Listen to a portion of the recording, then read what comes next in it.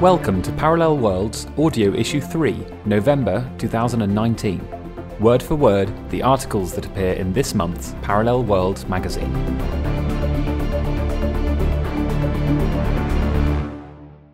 Editorial.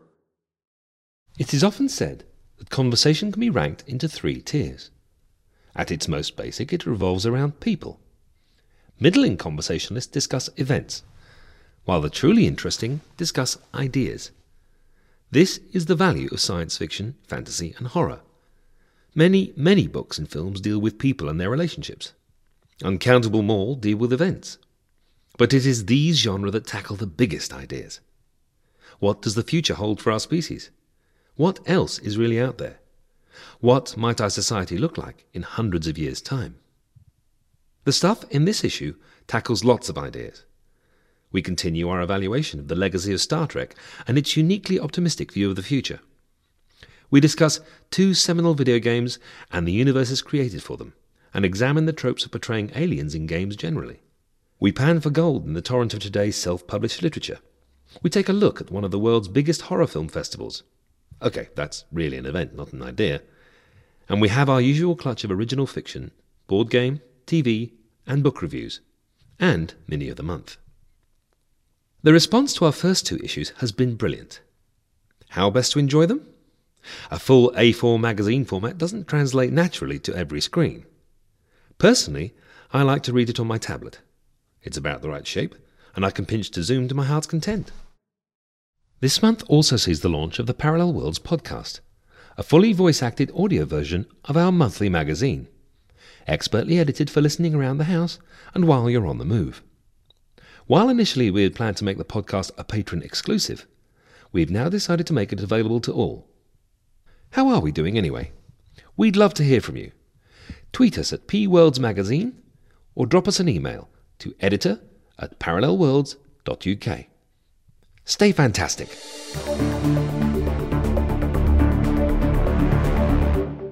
Interview. Carsten Dam of Vagrant Workshop.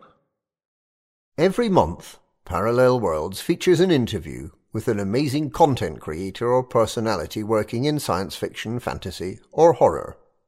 This month we catch up with role-playing game creator Carsten Dam, erstwhile lead developer of Earthdawn, creator of Equinox, and founder of Vagrant Workshop. Carsten is as old as the mother of all role-playing games itself. He was born in 1974. He lives in Cologne with his wife and 3 children. He's been known as Dammy since childhood. I've been in Cologne now for almost 2 decades, he told us. It's a nice place to live with an active gaming scene. My current group is mostly about testing various indie games, so we play a lot of different titles. He started playing role-playing games in the 1980s. A friend who'd visited London introduced him to Warhammer Fantasy Roleplay. There were just a few other kids playing pen and paper games out there, mostly the Dark Eye, our native generic fantasy incarnation of the hobby, he said. Warhammer struck him and his friends as an odd import, a mighty hardcover tome written in English. My desire to understand the game actually helped me to better understand the language, a sure bonus in school, he remembers. The game that inspired him to make role-playing games himself was Earthdawn. It was the first title that really clicked with me, he said. Earthdawn inspired me to write, and I discovered that self-publishing was something I really enjoyed doing. He started to write fan work for Earthdawn in English as well as in German. A decade later, his reputation opened the door to work as lead developer and editor of that game for 2 major editions. Carsten is now the owner and operator behind the Vagrant Workshop and the Pro Indie labels. I had a number of side projects while working on Earthdawn and always felt that helping other authors getting published was a good thing to do, he explained.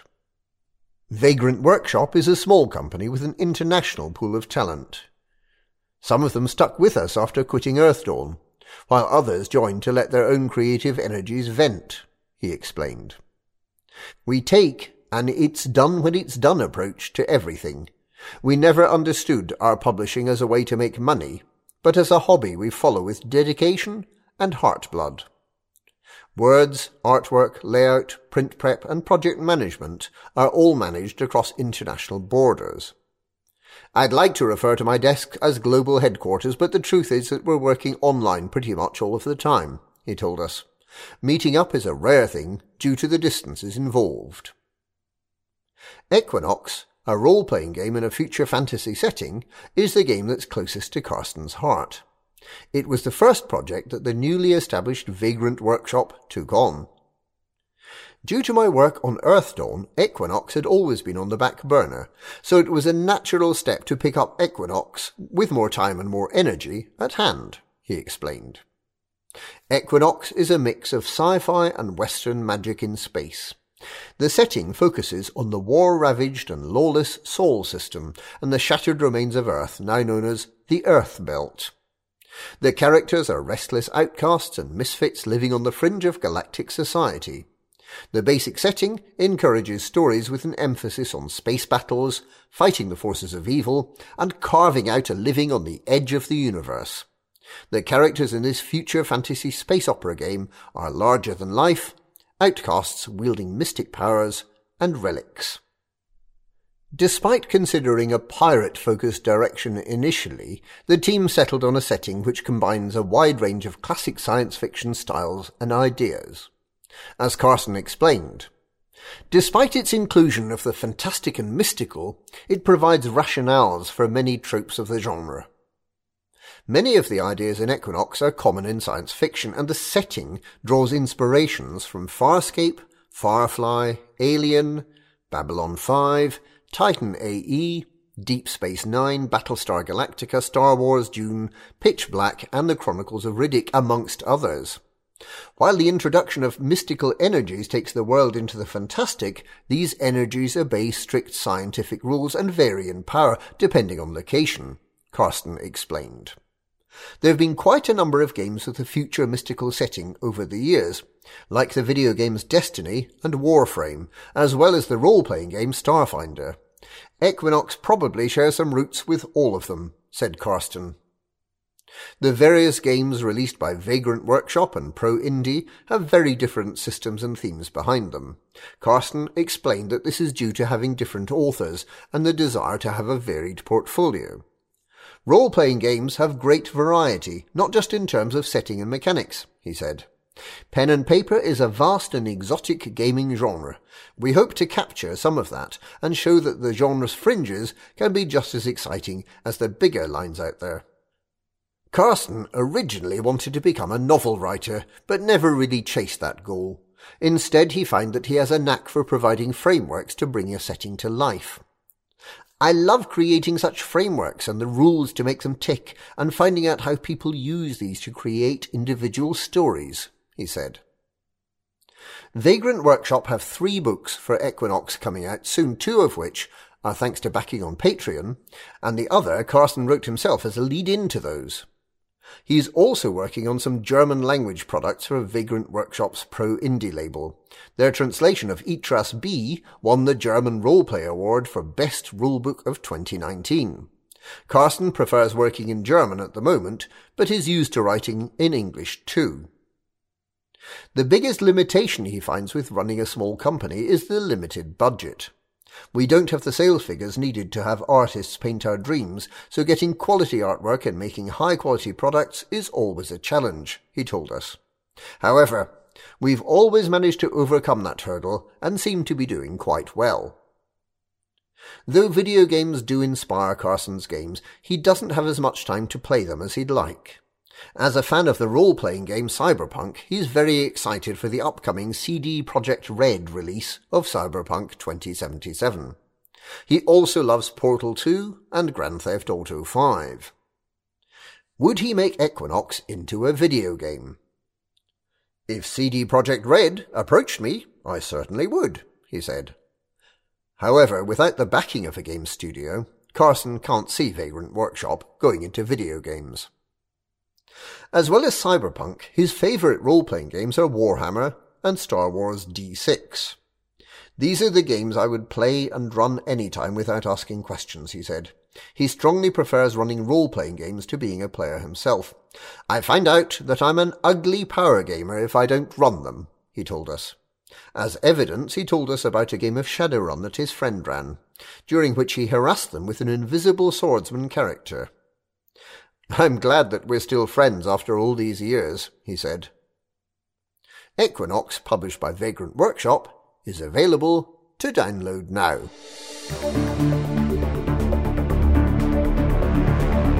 Why aren't aliens in video games more alien? Aliens are a staple of sci-fi and seem like they've always been a cornerstone of our fiction. Chances are, if you were asked to make a list of all the aliens from popular media that you can think of right now, your list is going to feature quite a few that looked or act pretty much like a human. Now, there are a lot of good reasons why this is the case, especially because most of our well-known aliens come from TV and film, but what about video games? Video games are our newest vehicle of fiction. Developers now have the tools to create near-real environments and allow players to interactively experience anything imaginable. Consumers have the purchasing power to bring video games into their homes and experience them whenever they like, for as long as they like, and virtual reality has the potential to drive immersion even further. Today, the gaming industry is worth more than either the film or music industries worldwide, and games are more accessible now than ever before. We're in an unprecedented era of choice and creativity. Over the years, important topics like violence, representation, and gambling in games have been discussed extensively. Depictions of aliens in games is a trivial consideration by comparison, but thinking about why we depict humanoid aliens in games and how they're used is a small part of a larger ongoing discussion of how any media reflects and reinforces our thinking. Of the many millions of separate species on Earth, only humans look and behave like humans. Our closest relatives, apes, are more dissimilar to us than many of the humanoid aliens in popular sci-fi, yet they evolved right alongside us from common ancestors. Most scientists, biologists, and thinkers on the subject of extraterrestrials agree that aliens, if they exist, are very unlikely to be something you'd feel comfortable inviting to meet your parents.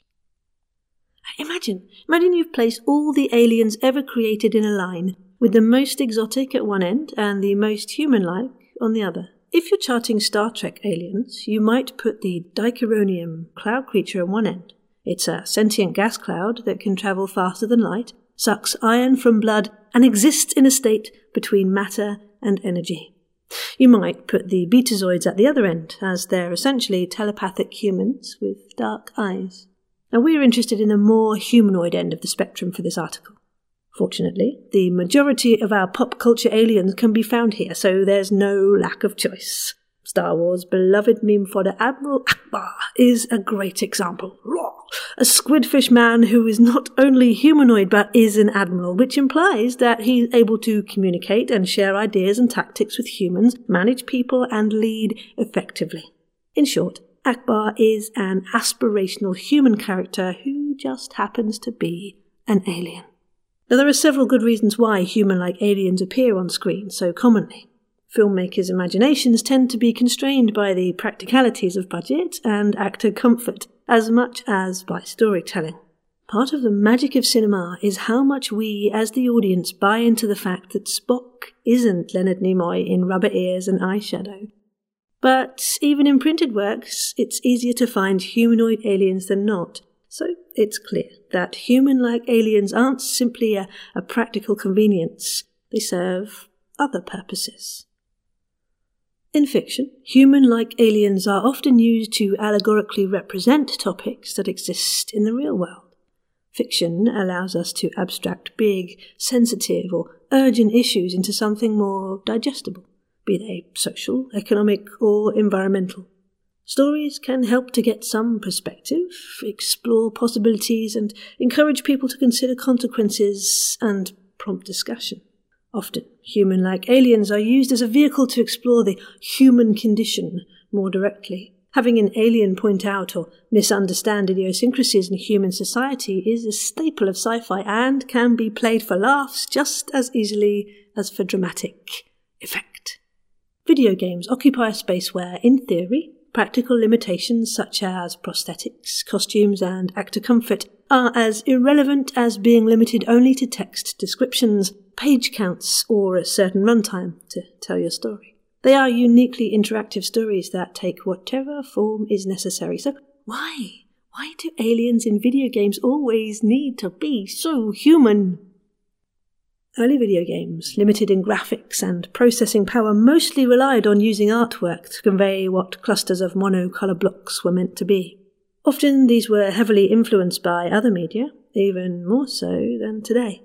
For example, Space Invaders, released in 1978, was promoted with posters and cabinet artwork showing humanoid figures alongside ranks of flying saucer spaceships. Now, clearly the promotional artist at least thought the eponymous invaders looked something like us, even if the game graphics at the time showed something more like an emoji, as imagined by David Cronenberg. Halo Combat Evolved, released in 2001, is often considered to be a milestone in the games industry, and even now, almost 20 years on, it's still a benchmark. The developers could have made the alien enemies, the Covenant, look like anything they wanted. A giant insectoid hive mind like Heinlein's arachnids, sentient plants like Wyndham's triffids, or even alien von Neumann machines like the replicators from Stargate SG-1. The developers didn't. Instead, they made aliens that look, to varying degrees, like human-lizard hybrids. Several even have comic book proportions, broad shoulders, narrow waist, and prominent muscles. Now, we can't know what internal decisions led to a final design, but we can consider what making the Covenant humanoid does for the game, and ask what might have been different if the aliens looked less like ourselves. One of the gameplay elements that made Halo a success is the artificial intelligence that the game's enemies possess. The Covenant have several tactics to counter the player. Certain enemies shield or reinforce others, some might flee under fire, and others try to flank or ambush them. Aside from that, the gameplay is a well-polished iteration of the first-person shooter archetype dating back to Wolfenstein 3D, released in 1992. Swapping the character designs for really exotic aliens, ambulant octopuses perhaps, might not have altered these basic gameplay mechanics, but there might have been other consequences. So humans are very good at knowing what humans can do. In Halo, the player begins encountering enemies within just a few minutes of starting the game. As the player encounters each new alien, size is a big part of an initial evaluation. Typically, the smaller ones are easier to fight and the bigger ones harder. Within that, the more lithe-looking enemies are faster or trixier, and the chunkier ones are slower but hit harder. Players readily expect a certain size and shape of humanoid to move in a certain way, largely based on what our human brains deem appropriate. Part of the reason why many people consider Halo a great game is the extent to which the alien antagonists both play into and subvert those unconscious expectations. If the Covenant were replaced with Heinlein's pseudo-arachnids, for example, the player would need to consciously learn what to expect from each enemy encountered. Size and shape may not mean much to gigantic hive-minded insects with guns. Small ones might be incredibly powerful and large ones weaker. And where do you shoot an arachnid? Maybe arachnids have a distributed brain and don't have weak points. Is that an arm or a leg? While figuring out the enemy can be one of the most rewarding forms of gameplay in action titles, it does change the game experience. Dark Souls, released in 2011, and the many games like it, rely heavily on players actively learning what each enemy type they encounter can do by repetition, experimentation, and frequent deaths. Halo's gameplay isn't about encountering unknown aliens specifically, it's about tactics, positioning, and use of equipment. The aliens presented to the player are tuned to these requirements and, as such, behave in very recognisable ways. The veneer placed on top of the gameplay is the story.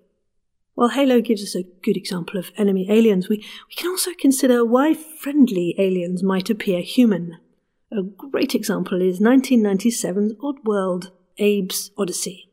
Now, Abe, despite being green, is entirely human. His reactions are human, the way he moves is human, his mission is human, his name is human. It's painted in the colours of otherworldliness because a story about a human slave escaping and freeing other slaves from an alien meat factory might be tough to sell to the intended teen audience, or, more to the point, their parents. Now, in this case, making Abe very human-like serves a similar purpose as human aliens in many Star Trek episodes. They're simple surrogates. Now, Abe's Odyssey is essentially a 2D puzzle platformer where Abe jumps, climbs, and pulls switches to free his fellow slaves. But if it wasn't about aliens, it would be a very dark game indeed. Typically, video games that feature friendly human aliens do so in much the same way as TV and film. They're usually there to emphasise how exotic a setting is, to act as surrogates, or to provide quick caricatures. Now, in these roles, they're actually fulfilling a similar psychological niche to the aliens in Halo, using our neural hardwiring to shortcut a lot of exposition. Now, it's worth taking a look at games like Stellaris, released in 2016, the XCOM titles, and StarCraft, released in 1998, which all feature some quite human-like aliens, as well as some much weirder ones. What does including recognisable aliens alongside the stranger sort do for the gameplay? What does it mean for the narrative? Now, in much the same way that a balance between form and function dictate the final appearance and behaviour of extraterrestrials in film and TV, it seems true of video game aliens too, though in different ways. Whereas in films, an alien might be an actor in a costume and on a budget, in video games, an alien needs to serve the mechanics of the gameplay first, player expectations second. And the sensitivities of the intended audience are a consideration too. For the most part, aliens in fiction are used to tap into our monkey brains and, encourage us to experience the story from a certain perspective, or to get specific points the storyteller wants to make more quickly. There are sometimes expressions of our very human fears, desires, conflicts, contradictions, and taboos. Rarely are aliens in fiction and on screen thoughtful explorations of what real first contact might be like, though there are some examples. By extension, video games, our newest and most interactive media, continue to use human-like aliens too. Not through laziness or lack of creativity, but because they're playing out the stories that we humans still want and need. Games can say important things through the lens of fiction, and sci-fi has always set the bar high for social commentary. If we replaced all the humanoid aliens in video games with the gamut of weird life forms that the universe could plausibly come up with, it might be more realistic, but we would probably lose some of the narrative nuance that depicting people with green skin allows. While not every depiction of aliens in video games is an allegory, perhaps more are than we realise. As players and people, it's worth considering what the games we play might be trying to say, because we know from other media how powerful the concept of allegory can be.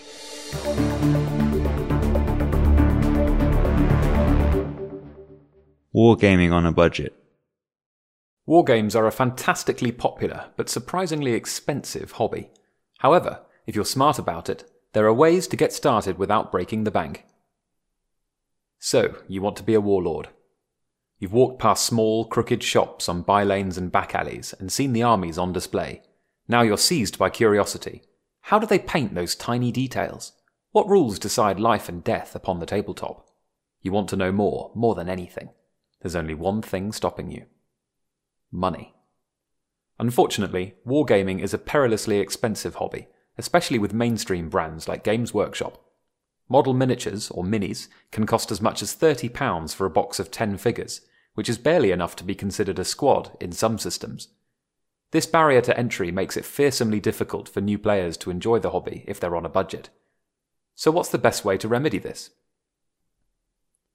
Enter the skirmish game. For those not in the know, skirmish games are the smaller versions of the mighty war game. They involve small war bands duking it out over single games, or a number of battles linked together to form a campaign. In essence, it's like Dungeons & Dragons without the role-playing, and some extra tactical bits added on. Warbands are usually assembled around a theme. In fantasy skirmish games, which will be the example for this article, these warbands are often drawn from different nations such as dwarves, elves, or the undead. A skirmish game allows you to craft a warband, and to think about who the individuals are who have come together and chosen to fight with one another. Perhaps they are a gathering group of undead, forced to work for a necromancer who is learning their powers, or maybe a band of mercenaries thrown together during a series of wars. This article will be broken down into steps, covering potential purchases from the ground up. The goal is to spend less than £70 for an entire skirmish force, paints and equipment. Do not underestimate the power of auction sites like eBay to find what you need. Let's see how we do. Step 1. The system. Before we start clipping sprues and thinning paints, we have to choose a skirmish system to play in.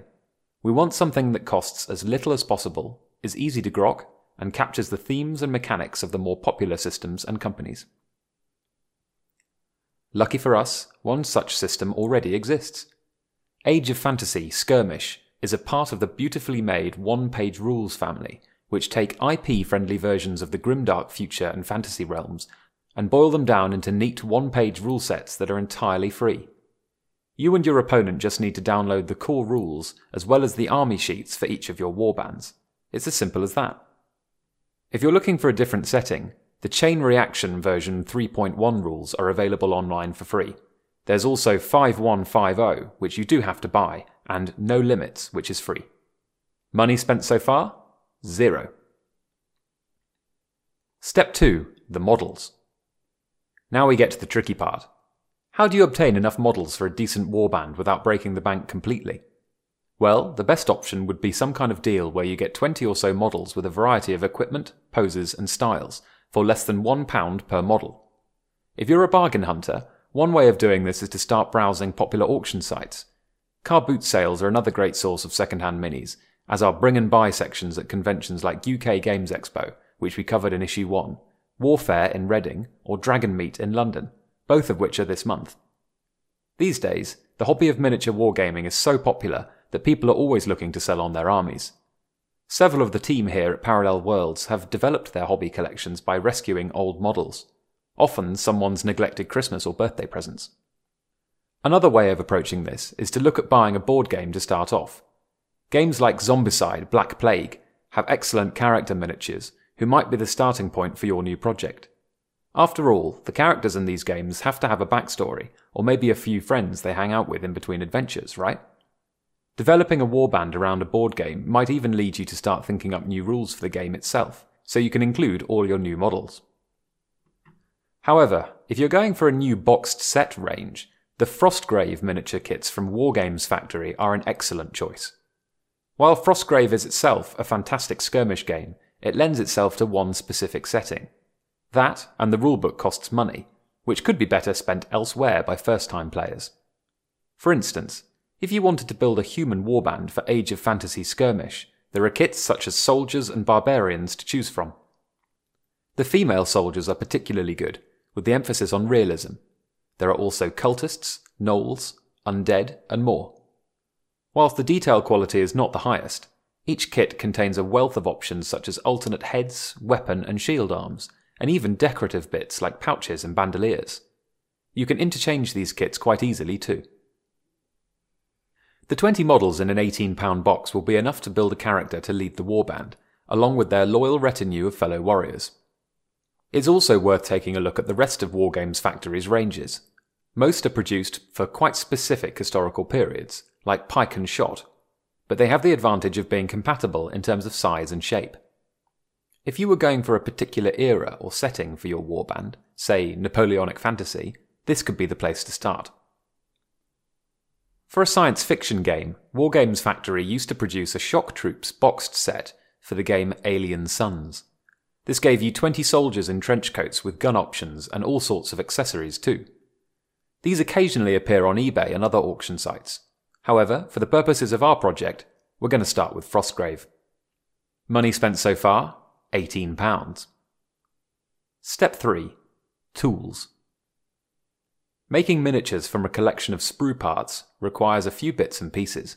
To start with, you'll need to get the parts off the sprue, which means craft snips or a sharp knife. You can do this with scissors, but you'll find that you blunt them quickly.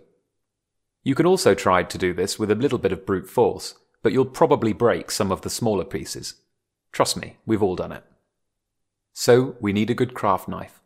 You can pick one up with interchangeable blades for about £5. Be careful with it and keep your blunted blades, as they can be really useful for modelling later on. To be safe, we'll add a set of snips too. A pair of good ones cost about £4. Make sure you get the right sort though, as different crafts use different types. To put the models together, you're going to need some glue. Superglue works best with this kind of model plastic, and any brand will do. Let's allocate £5 for that. You may also want to pick up some Kneadertite, or green stuff. This is a special type of moulding putty that you can use to fill in gaps on a model. It comes in strips of yellow and blue, which you mix together in tiny amounts. It also comes in liquid form, which you just paint on. Once it hardens overnight, it's as strong as the plastic and will be invisible once you paint it. It's about £3 for a pack. Total spent on tools, £17. Money spent so far, £35. Step 4. The paint. Painting is a major part of the wargaming hobby, and can appear quite intimidating to newcomers, although others take to it right from the start and become more enthused by that part of things than actually playing the games. There are many online tutorials that aren't within the scope of this guide, but rest assured, painting your miniatures to a good standard is much easier than you'd think. Starting out, we don't need any Golden Demon Award-winning levels of work, just something to give your little dudes some character and easily identify them on the battlefield. Most painters of miniatures use acrylic-based paints because they are easy to work with. A little bit of water cleans the brush, and then you're ready for the next colour. The style of painting can vary. Warhammer miniatures lend themselves to a sort of cartoonish treatment, but this has gradually become less obvious over the years. There are a variety of ranges of acrylics you can try. The cheapest option is to go to an art shop or online art store and buy tubes of the stuff.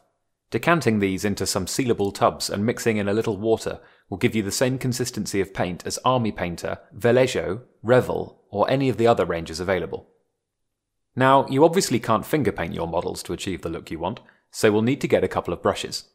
In terms of size, a 000 brush is good for detail, and a cheap one should last long enough to work with 20 or so models. A size 1 brush is good for bigger sections and undercoating. A value pack of fine detail brushes is going to cost around £5, but you can certainly pay more for better quality here. Washing your brushes is important. Once the hairs on the ends start to separate, you'll be making life difficult for yourself. Money spent so far, £40. However, this method of painting does require some patience.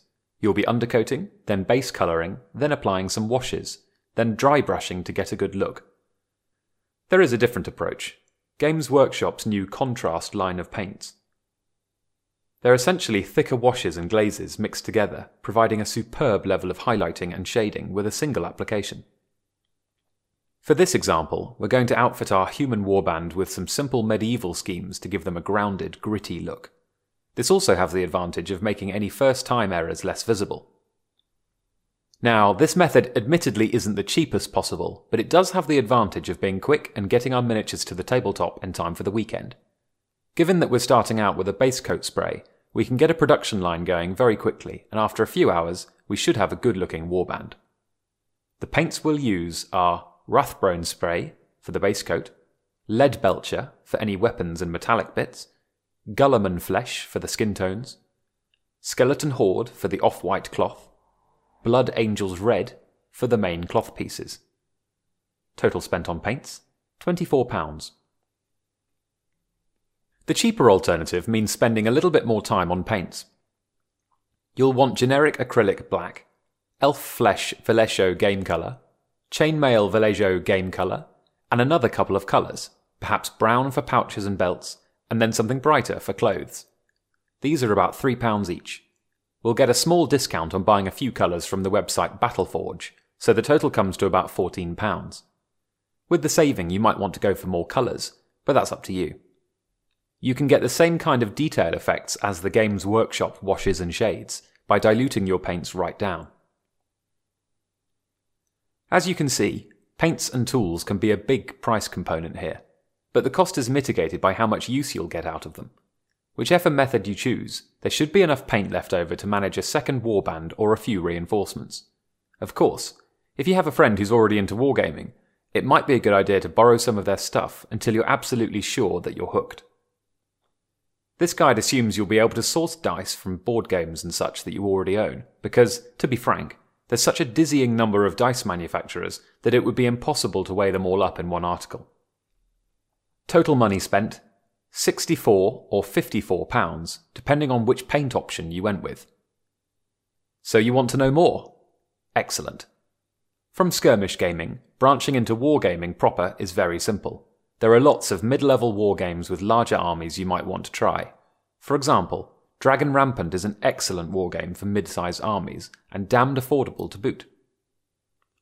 Alternatively, you might start to use your miniatures for a favourite board game or two, like Gloomhaven, whose creator, Isaac Childress, we interviewed in Issue 1. The monsters in Gloomhaven are on cardboard stands, so using your warband for cultists, bandits, city guards, or mercenaries can really add something to the game. You can even use your warband characters for a new role-playing session, as player characters and non-player characters for an adventure. The hobby of collecting, modelling, painting, and playing with wargaming miniatures has never been more popular or more approachable than it is now.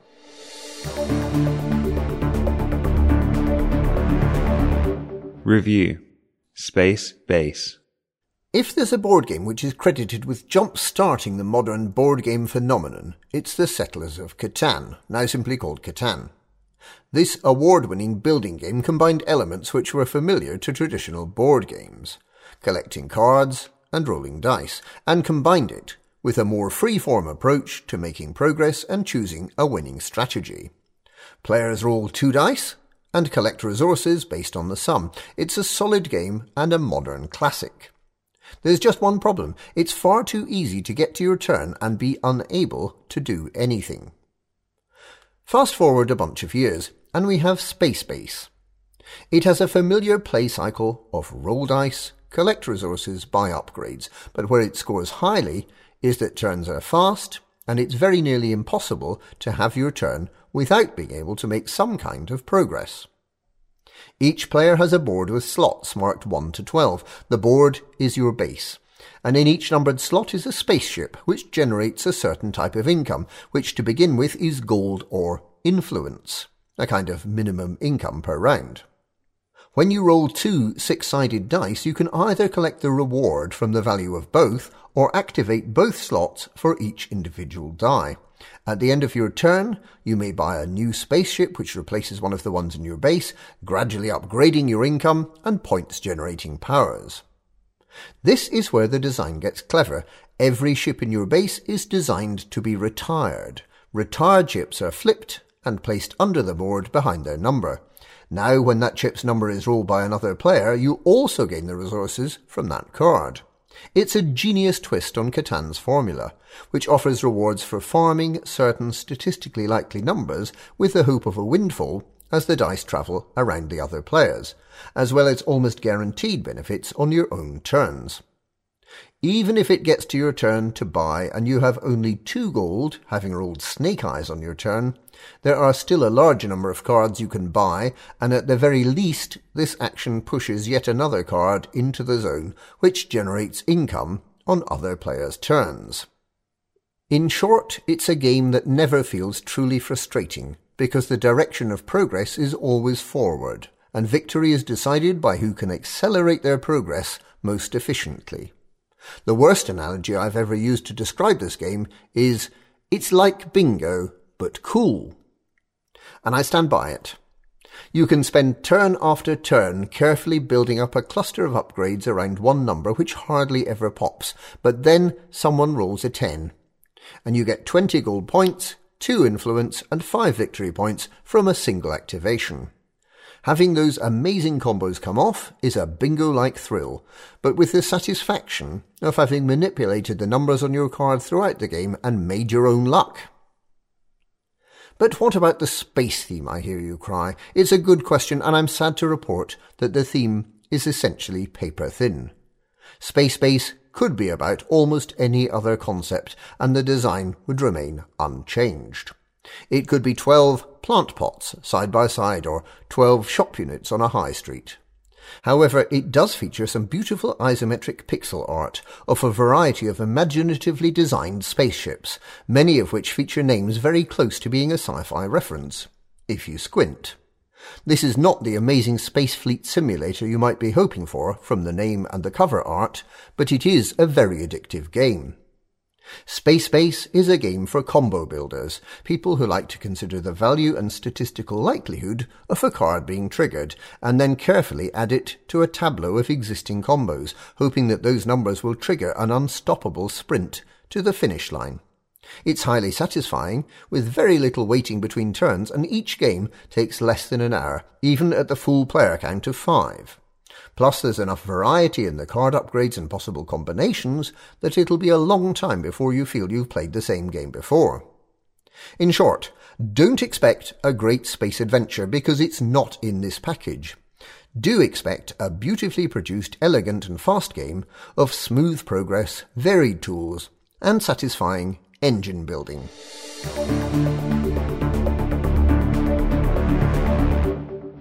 Mini of the Month. Guerrillion, Isharan Soulrender.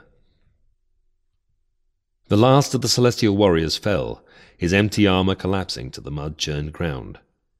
Guerrillion watched as the warrior's body and spirit returned to the heavens in a bolt of blinding light, its after-image lingering behind his eyelids as he slumped against his talon hook. He wouldn't be able to rest long. With the battle over, his work was only just beginning. Sebel brushed against his leg, swimming around his knees, her serrated bill still bloody. Guerrillion absently stroked the Raykadart's abrasive scales while he focused on the pulsing currents of the ether sea around him. The tides were calming after their earlier tempest, and with their foes gone, he could now sense the subtle drift of souls trickling from the fallen. With a gesture, Guerrillion intensified the glow of the lantern hanging from his helmet, drawing the lost souls to the lure light. Manipulation of the soul was a technique his people had perfected out of necessity rather than desire, a technique he had a certain talent with. Straightening up, he strode to the surviving Namarti caste warriors. Sebel flitted away to explore some foliage. The pale, eyeless elves bowed their heads in acknowledgment as they collected the bodies of their comrades and separated the wounded from the dead. Guerrillion forced himself not to look at the faces of the slain and dying Namarti. It would only make his task harder. Instead, he calculated, weighing the 6 grievously wounded Namarti against the souls stored in his lure light. He bowed his head. It wouldn't be enough. Frowning, he shot a glance across the battlefield to Personov. The leader of the raiding party was speaking with her Akalian caste guards, their vicious eel steeds snapping and circling relentlessly nearby. Based on her easy smile, she was probably congratulating them on a resounding success. Guerrillion turned away. He couldn't argue with her reasoning, not logically. The souls they would gather now that they could freely raid the fishing hamlet would recompense their losses and then some. And those Namarti who had already passed beyond the veil could grant some of their brethren one final service at least. But it shouldn't have been this way. Personov hadn't anticipated the presence of the Celestials, beings who could be defeated, but never truly killed. Their souls were sacrosanct, impossible for the likes of Guerrillion to tear from their bodies. Even in defeat, the divine warriors could claim that victory. He knelt beside the first of the wounded Namarti, laying down his talon hook and placing a hand upon the eyeless elf's rune-marked forehead. Focusing his mind, he channeled the soul essence from his lure light into the shuddering Namarti. He let it flow through him, suffusing the pale elf's body, re-knitting wounds and rejuvenating spirit alike. When the heavy iron collar around the Namarti's neck hummed with power, Guerrillion cut the link. The Namarti sat up. Turning his eyeless face to Guerrillion, he nodded his thanks. Garillion took him by the shoulder and helped him to his feet before moving to the next of the injured. Their people were cursed, nearly all of their children born with shriveled souls. Only through bolstering them with the souls of other sapient creatures could they hope to survive beyond infancy. These were the Namarti. Those few lucky enough to be born with healthy souls became leaders, wizards, or priests. Garillion and Persanoth were both of this Isharan caste, tasked with securing the future of their people by any means. Garillion stood, his lure light dim and empty. 3 wounded Namarti still lay before him, but he could not save them. By the time they had harvested enough souls from the inhabitants of the hamlet, it would be too late. He cast a hand across them, a simple enchantment to lull them into a peaceful sleep. It was all he could do. The other Namarti huddled together as Garillion retrieved his talon hook, and Sebel returned to his side. Some of them whispered thanks to him, while others stood in silence or embraced each other.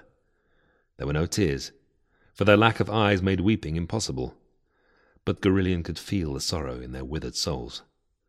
As he walked away, he wept for them. I have always loved real-world sea creatures, as well as the tragic tales of elves in many fantasy settings. So, when Games Workshop revealed their range of Idoneth Deepkin, elves coexisting in the ocean with fantastical fish and sea monsters, I had to pick up some of their models. The Isharan Soul Render particularly stood out to me due to his unique suit of armour, reminiscent of anglerfish and sea urchins, and his pet fish who can assist him in battle. I used a variety of shades, washes, and metallic paints to give the armour an almost iridescent effect, and the tassels were given their vibrant coral colour with a red wash over a white base coat. To see this month's Mini of the Month, see the web edition on www.parallelworlds.uk. Fright Fest. The UK's foremost horror film festival is celebrating its 20th year. As they prepare for their Halloween event, we take a look at 2 decades of Fright Fest. The first time this writer went to Fright Fest, she didn't think of herself as a horror fan. I like vampires, and I wouldn't tell anyone who would sit still for it about the time I'd seen The Woman in Black on stage and then couldn't sleep until the sun came up, but I didn't know much about the genre as a whole. However, Fright Fest was hosting the first UK screening of Timur Bekmambetov's Daywatch, and I was desperate to see it, having fallen in love with its predecessor, Nightwatch. The film was preceded by a surprise short, In the Walls, a funny but genuinely unsettling story about a killer fetus, and a brief Q&A with its director. The atmosphere in the room was relaxed and eager. The audience both wanted to be pleased and were pretty sure they would be. At the end of Daywatch's biggest action set-piece, a gravity-defying motorcycle chase, the crowd spontaneously applauded, something I'd never experienced in a cinema before. More than 10 years later, I do call myself a horror fan, but I'm not sure I'd call Daywatch a horror movie. It's more of a hybrid, existing on the borders of action and thriller, fantasy and horror. As such, though, Daywatch fits in perfectly with what I now think of as a quintessential Fright Fest experience. My first time out, I got all the hallmarks of the festival: a UK premiere, some surprise bonus content, interaction with creators, and a film which, while crowd-pleasing, illustrates how broad and permeable the boundaries of the horror genre are. Fright Fest is the UK's biggest horror film festival. It first ran for 4 days over the August bank holiday weekend of the year 2000, hosted by the Prince Charles Cinema. The festival was organised by the team who continue to run it today: film producer Paul McAvoy, distributor Ian Rattray, and journalist Alan Jones. Publicist Greg Day joined as a co-director in 2006. Jones had previously run the Scala Cinema's Shock Around the Clock festival in the 80s and later programmed a horror season for the British Film Institute called Phantasm, an event he afterwards considered mismatched to the rarefied atmosphere of the National Film Theatre. Fright Fest was to be more ambitious undertaking than either of these. The intention was to create a horror fantasy festival which could compete with the likes of Sitges or the comprehensively named Brussels International Fantasy, Fantastic, Thriller and Science Fiction Film Festival. It quickly became clear that there was a UK market to meet this ambition. To accommodate increasing demand for tickets, the festival moved to the Odeon, Leicester Square in 2005, and then to the UK's largest cinema screen at the Empire Cinema in 2009. Following some last-minute additional screenings in preceding years, the festival's running time officially increased from 4 days to 5 in 2007. Today, Fright Fest takes place across 6 screens in Cineworld, Leicester Square, and its original home, the Prince Charles Cinema, with 1 main screen lineup and 3 competing Discovery screens. It features more than 70 films, in addition to interviews, previews, and short film showcases. The Fright Fest umbrella now also includes Fright Fest Glasgow, a 3-day event in March, the single-day Fright Fest Halloween, and Fright Fest Presents, a distribution label. The only thing all Fright Fest films have in common is they've been watched and presumably liked by one of the festival's directors. English language films predominate, but a typical 5-day lineup will include 1 or 2 films in other languages, even if you've never ventured beyond the main screen. Most of the films will be new, but a couple will be genre classics of either the beloved or the forgotten variety. A few major upcoming releases are featured, but they're outnumbered by smaller, more independent films, looking forward to much more limited distribution. For some, their screenings at Fright Fest will be the only time they see the inside of a UK cinema. Most interestingly, the festival organisers interpret their fantasy horror remit very broadly. They certainly don't shy away from slashers, monsters, ultraviolence, or the latest instalments of horror franchises like Chucky or Puppet Master. On the other hand, they're equally happy to feature movies that break away from the horror mould. This year's festival closed with a crime drama, A Good Woman is Hard to Find. A wonderfully tense, oppressive film, but one that could only possibly be called horror because of the extremes of violence the protagonist is forced to in the 3rd act.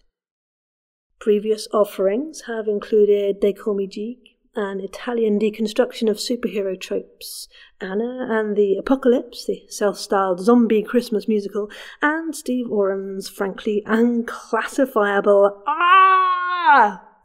a story about a modern society with the mores of cavemen. The Discovery screen lineups have also featured a number of documentaries about horror films, filmmakers and fans, including the charming Best Worst movie about the cast and fans of Troll 2, and last year's very funny King Cohen, The Wild World of filmmaker Larry Cohen. Now there are 3 levels of Fright Fest tickets: single films, day passes and weekend passes covering the whole 5 days of the festival. Pass holders are automatically entitled to see every film on the main screen. They can also enter a lottery to see films they're interested in on the Discovery screens. The festival isn't cheap, but it's not outrageously expensive.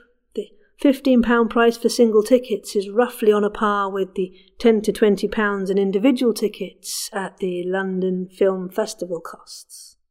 Whether the festival is worth it to you depends very much on your tastes, though despite my own positive early experience, I wouldn't recommend Fright Fest to non-horror fans, or even to people who feel unsure about the genre.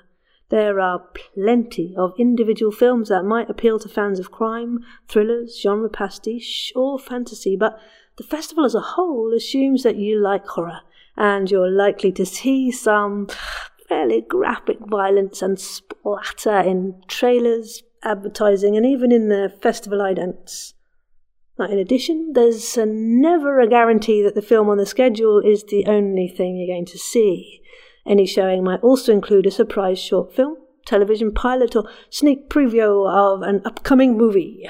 Now, these can be wonderful bonus for fans, but for people planning to see something just within the levels of their tolerance, it could be an unwelcome addition. If you don't like gore, it's also worth noting that Fright Fest screenings tend to be uncut versions of the film in question. Even if you know a film is going to be released in the UK as a 15, the version you watch at Fright Fest could well have 18-rated content. As mentioned above, Fright Fest's programming is broad and eclectic. A typical day's lineup might include something genuinely scary, something that leans more towards comedy, something that clings tightly to genre tropes, and something that you barely register as horror at all. It would be pretty unusual to see two films from the same subgenre on the same day, unless you actively went looking for them. If you are generally picky about your horror, Fright Fest may not be the festival for you. For me, though, Fright Fest's eclecticism is its greatest strength. It's a unique and joyous experience to settle down for a full day of movies, having almost no idea what you're going to get, and be swept along for the ride. The festival's focus on smaller productions also means that Fright Fest gives you the chance to see films you mightn't otherwise see in a cinema, or possibly at all. Some of my favourite films of the last decade have been my film of the festival at Fright Fest, and later went straight to streaming services where I would never have known I ought to look for them. The festival's other big draw is its friendly atmosphere. Clap for the films you enjoyed, chat to their creators and the festival organisers, and introduce yourself to your fellow attendees. They'll generally be very happy to talk to you. Fright Fest is not for everyone. It's not even for every horror fan, but bring an open mind and a strong stomach and you just might have the time of your life.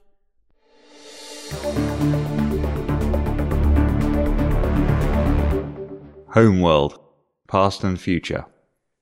In PC games, what we identify as a classic can be ephemeral.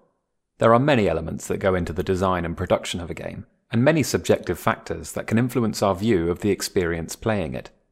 We don't just watch games, we participate in them, and that participation should allow us to shape what happens.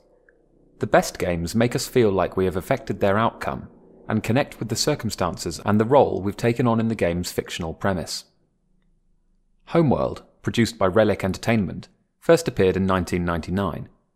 At that point, the real-time strategy genre, with its resource management, manufacturing, and large-scale battles, had been around since 1992, with the first release of Dune. Warcraft, Orc vs. Humans, Dune 2, and then Command & Conquer in 1995 refined the formula.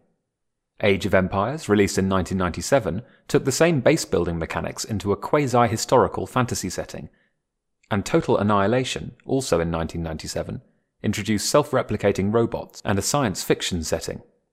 It was only logical that another games company would make a similar leap and set a game in space itself.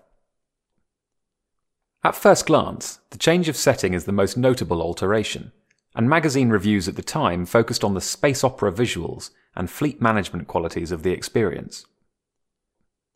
In this first incarnation, the Mothership, the iconic image of the franchise box art, was one of two options for the player.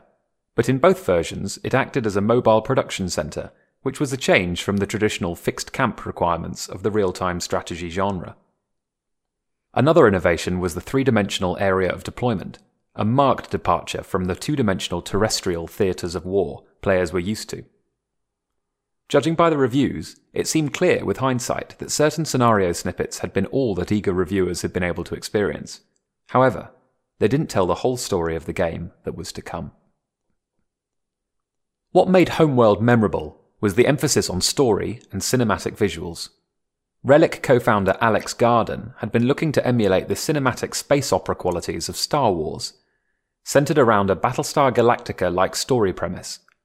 The tragic beginning, with the mothership fleeing a destroyed world, carrying its last cryogenically frozen survivors in its cargo hold, was set up with a series of cutscenes and tutorial scenarios that blended seamlessly into the beginning of the story.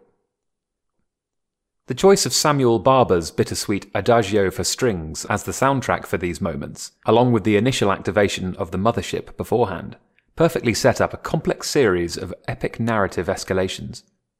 The Kushan people had launched their first hyperspace-capable colonial ship, and successfully tested its new engines. Yet, at that very moment of triumph, their planet had been destroyed. The player is intrinsically involved in this tragedy. The mothership is called away whilst the attack happens, and returns just in time to save the colonist survivors. The series of missions are carefully structured to increase in difficulty, putting the player in a dangerous, unstable position and cutting away the initial equilibrium of the game's premise. This helps on two fronts. In terms of the narrative, it plays close to the Battlestar Galactica theme, the journey of a ragtag fleet. In terms of game reward, it lowers expectations. Survival becomes the achievement, rather than victory and spoils. One aspect of play in the first Homeworld game that was initially underestimated was the use of salvage corvettes to capture enemy ships. The game contains an array of different neutral and enemy craft, as well as the developing Kushan fleet, unlocked with research and development. The salvage options helped the player gain new ships before some of that research became available, and, with the variety of designs, gave their fleet more of a motley appearance. Gradually, the Kushan exiles follow the path laid out for them and discover their original homeworld, Hiigara, lost for generations after a galactic war. The scenarios escalate into a riotous space battle, full of resource management and glorious visuals. Homeworld drew an eager audience of gamers from a variety of different places. The 4X genre, meaning explore, expand, exploit, and exterminate, tended to be turn-based, unlike Homeworld, but there were a lot of science fiction games which had similar visual aesthetics. Real-time strategy players found a home with most of the familiar gameplay mechanics, and, as more casual gamers discovered it and saw its beautiful graphics, they took it to their hearts as well. This writer bought his first proper PC as a university student in 1996. I missed out on Dune, but caught up with Command & Conquer and Age of Empires. When Homeworld came along, I was in my graduate year and played it ceaselessly. The slower resource acquisition elements were a familiar experience, and I loved zooming in and out on my spaceships. At the time, the visuals were some of the best you could find, and resonated with the science fiction novels I was reading at the time. I'd go to bed imagining the lives of the people on board the mothership, desperately fighting to survive in a hostile galaxy. Any child of the 80s who read Eagle comics and knows the work of Ian Kennedy can see something of his work in the artistic design of Homeworld. The elegant lines mixed with utilitarian details are something both visions share, and something Hello Games must have drawn a little inspiration from when they began developing No Man's Sky, which was released in 2016. The popularity of the franchise saw a clamour for sequels. Homeworld Cataclysm came out in 2000, a spin-off sequel focusing on the adventures of Kith Somtor, one of the clans that had survived the journey to Hiigara. The spaceship roster didn't include the iconic mothership, but it did introduce some new gameplay features, such as a game speed toggle and an innovative enemy in the shape of the Beast, who infected ships and became a fascinating player choice in the multiplayer game. Homeworld 2 followed in 2003, with the return to the main story. Hiigara is attacked by a new threat, forcing a temporary evacuation and the reactivation of the mothership. The gameplay of the sequel is probably the best and most complete, but the story doesn't have the same resonance as the original. In any story, it is difficult to play the same trick twice, and whilst the single-player campaign has its strengths, Homeworld 2 was certainly a game I played more as a multiplayer treat with my relatives and friends than for its story. In 2004, Relic Entertainment was bought by THQ. The new owner immediately turned their attention to Dawn of War, a licensed series of real-time strategy games that made use of Games Workshop's Warhammer 40,000 fictional universe. The Homeworld franchise remained largely neglected, with some confusion over who, between Sierra Entertainment and Relic, owned the rights to the brand. In April 2013, THQ filed for bankruptcy, and the Homeworld rights were sold to Gearbox Software. Immediately, in partnership with a company of former Homeworld designers called Blackbird Interactive, Gearbox announced their intention to publish a package of the two titles, Homeworld and Homeworld 2, with upgraded graphics, sound, and a complete engine overhaul. It was released as the Homeworld Remastered Collection. In many ways, this update was a triumph for the underlying gameplay design of the original games. Both stood up well against modern real-time strategy games, but they lacked the ability to take advantage of modern graphics cards, so the visual aesthetic of the past had become a nostalgic disappointment to faithful fans of the franchise. A remastered game was the ultimate tribute to the players who had kept the faith, hoping that the series would not be consigned into oblivion. Homeworld Remastered Collection was released in 2015, closely followed by a prequel. 2016's Homeworld Deserts of Karak returned the franchise to its inspirational roots, set as a modern, ground-based, real-time strategy more reminiscent of Dune. Deserts of Karak was perhaps the most exciting expansion of the Homeworld mythos since the original game. The decision to focus on the society of Karak, in decay owing to climate change, allowed for a focus on the conflict between the Keith, or clans, of the Kushian civilization. The mysterious backstory of the first game was greatly enriched by the plot of the new game, setting up a variety of possible continuing narratives. In fact, back in 2016, this writer was in direct negotiations with Gearbox Software to write a novel set in Karak society. The premise was to follow up from the end of Deserts of Karak and move the story forward towards the starting point of the original Homeworld game, with the mysterious attack that wiped out the planet. Could there have been a betrayal of the Kushians by some of their own people? I still have hopes to work on this franchise one day, as the lore is so rich and interesting. In August 2019, Gearbox Software and Blackbird Interactive announced that they had started work on Homeworld 3, planned for release in 2022. As part of this development, they have launched an unusual crowdfunding campaign on the website Fig. Apparently, the game is already fully funded. The crowdfunding campaign is in fact an opportunity for fans of the franchise to invest in the game. Fig has a system of investment and return which sees backers choose a monetary profit for their initial stake, which is set to a minimum of $500 in this case, rather than a series of rewards. And it is this option that Gearbox and Blackbird appear to be focusing on. There are a series of reward tiers for people who prefer to simply back the game, however. The usual set of social media adverts have also begun to appear, appealing particularly to fans of the franchise. The trailer for Homeworld 3 picks up the story at the end of Homeworld 2. The hyperspace gates have opened, and now is the time to explore. The visuals are reminiscent of past games, with enough of a rework to get the best out of modern computers. The music score invokes much of the recent Deserts of Karak, with a slight twist towards a Blade Runner aesthetic. With a 20-year legacy, the Homeworld franchise has outlasted many of the other fictions it drew inspiration from. Battlestar Galactica came and went in the time Homeworld was locked away in licensing hell. Dune will be returning to the cinemas in 2020. Warcraft evolved into a massively multiplayer online game, and Command & Conquer has become a mobile platform game, although Electronic Arts has indicated that it will revisit the older games sometime in the near future. Total Annihilation was reborn as Supreme Commander in 2007, with a highly regarded standalone expansion shortly afterwards, but has gone dark since then. The only other iconic game of the real-time strategy period, Age of Empires, has recently followed a similar route to Homeworld, with a definitive remastered edition of the old games, released in 2018. Of course, Star Wars remains out there, and, through a multitude of games and films, continues to feed adults and children their special diet of Spitfires in space. This is where Homeworld stands, a little to the left and behind the vast Disney brand, but always ready and waiting to cater to the imaginations of eager science fiction fans and gamers, who want to command a space fleet on a lonely journey, out there into the black. Terraria, the success of simplicity in modern gaming. Ask a gamer what never changes, and there's a few answers you might get. War, FIFA, EA, or perhaps Bethesda's persistence in releasing new versions of Skyrim. I would add another entry, Terraria's price on Steam. Okay, Steam has sales all the time. Aside from those, and one rise in its base price in 2014, Terraria has maintained a steady price of £7 with impressive consistency.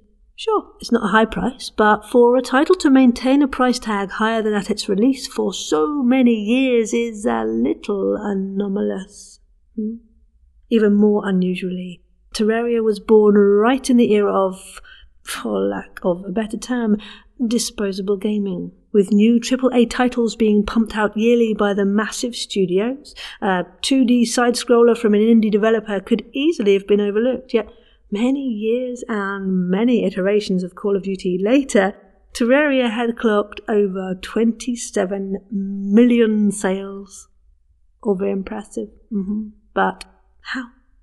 Well, the past decade of gaming has demonstrated great technological leaps to the point where screenshots can be indistinguishable from photographs. Yet a pixelated side-scroller where you battle floating eyeballs still grips a large audience. So far, there have been 4 major stages of Terraria's development. From the initial release 1.0 to the current 1.3, each large patch has added a lot of content. With new bosses, events, weaponry, armour, accessories and mechanics, the game has well over doubled in size. Each update brought more to what fans believe was already a near-perfect game. 1.0 brought hard mode, an entirely new section of the game tacked into the end, albeit a little haphazardly. 1.2 added over 1,000 new items, as well as a multitude of bosses and events, as well as user interface and quality of life improvements. Most recently, 1.3 introduced a final boss and entire new difficulty, Expert Mode. For many players who had mastered defeating any boss on the first night, Expert Mode introduced a sharp difficulty increase, proving popular in today's Dark Souls-hardened masochistic gaming community. Terraria's story is not over yet either. The upcoming update 1.4, known as Journey's End, is to be the final entry in the game's journal. Well, at least until Terraria 2. Judging by the spoilers and teasers revealed so far, Journey's End will add new boss content, graphical changes, and an even more grueling level of difficulty. Master Mode! Relogic have clearly put a great deal of love and care into the game. While supporting a game for so long isn't unheard of, it's a great deal more unusual for one that isn't massively multiplayer. Now, this doesn't explain the game's success, though. If it wasn't so popular, the updates wouldn't have come. And trying to unravel the mystery, this writer went back to play it again.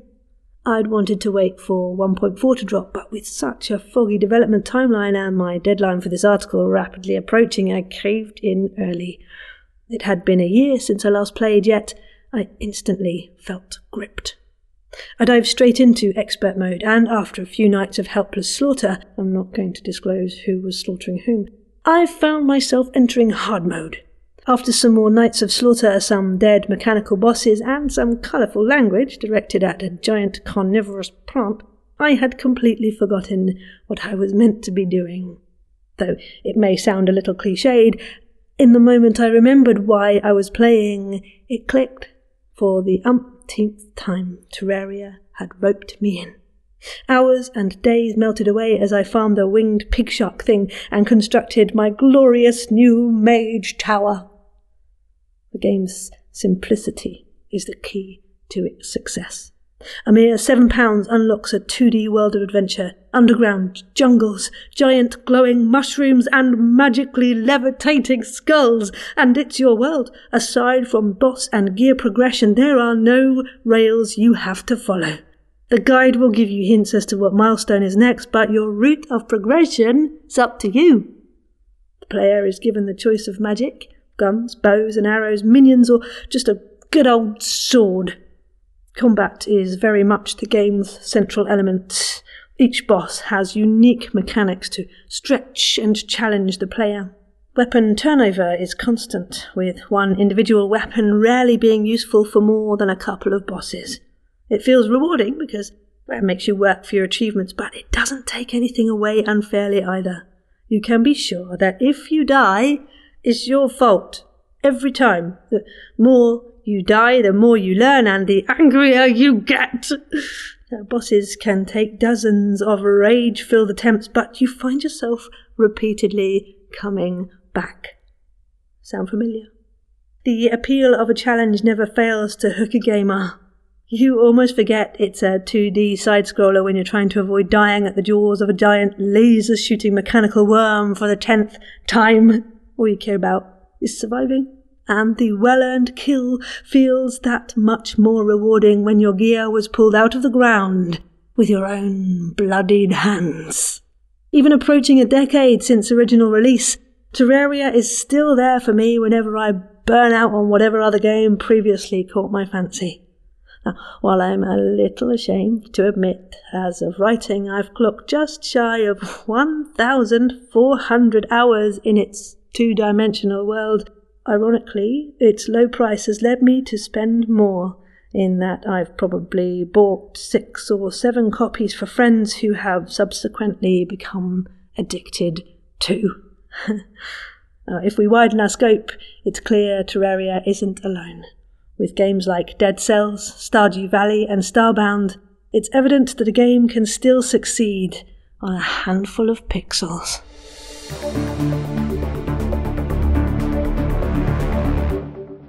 Diamonds in the Rough. Read adventurous. These days, finding a good book to read can be tricky, not because there aren't enough books around. The science fiction, fantasy and horror markets are absolutely saturated, so navigating through the flood to get to something you'll enjoy can be difficult.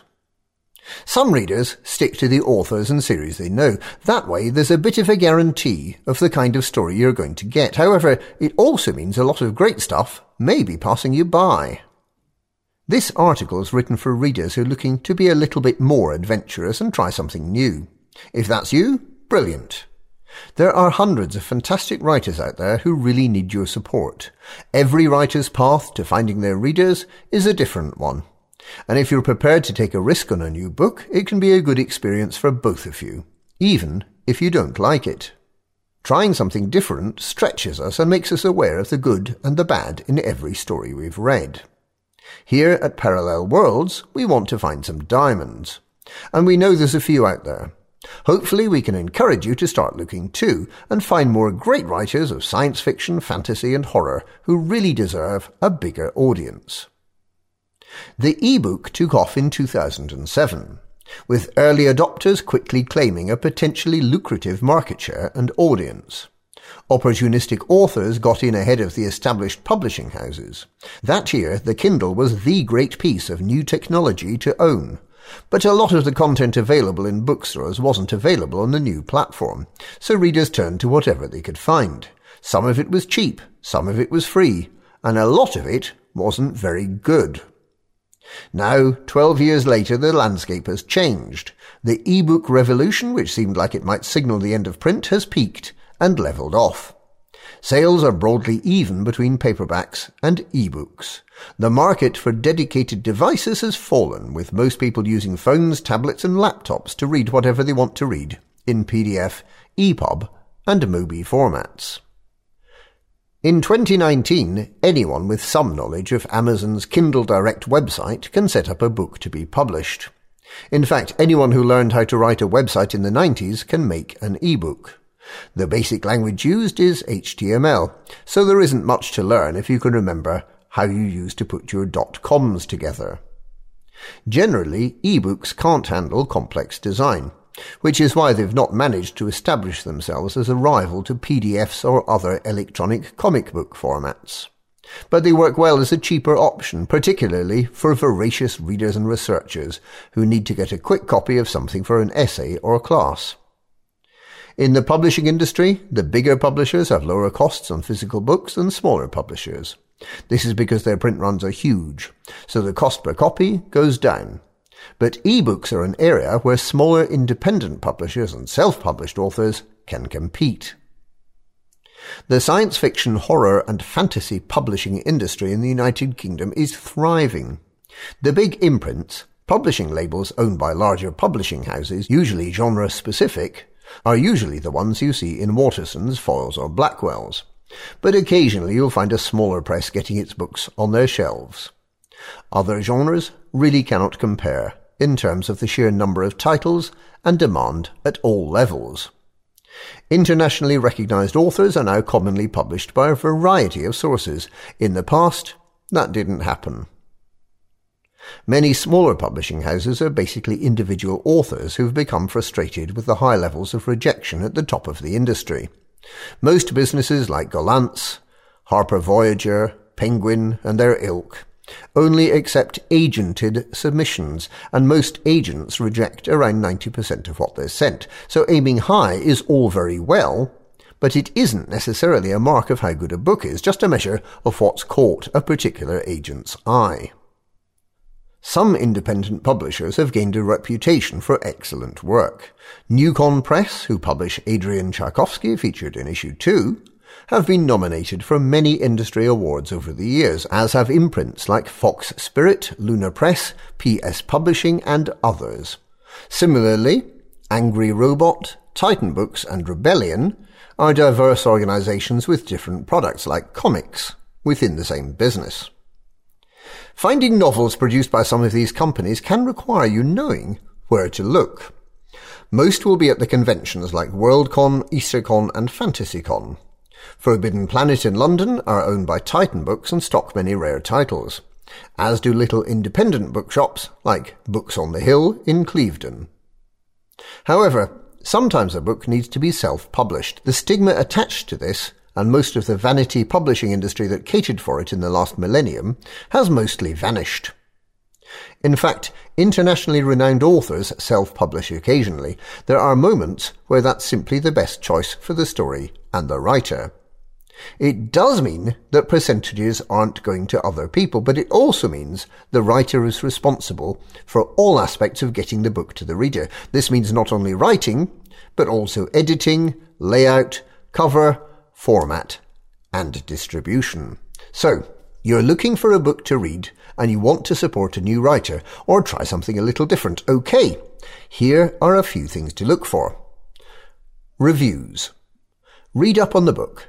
See if other people enjoyed it. People are generally polite about books, even on the internet, but there are a few pointers you can always pick up from a review or two. Similarly, if you choose the book and read it, leave a review. You'd be surprised how much it means to an author's profile if you do. Amazon is the go-to place for reviews, but it's also good to look around and see what other websites are saying. Cover design.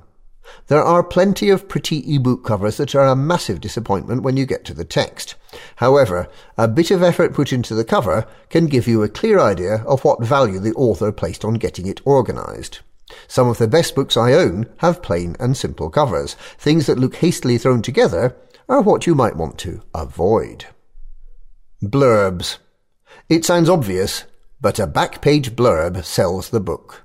Writers are often really bad at writing these, or indeed at pitching their own work, but there can be some alerts that would put you off of a self-published ebook.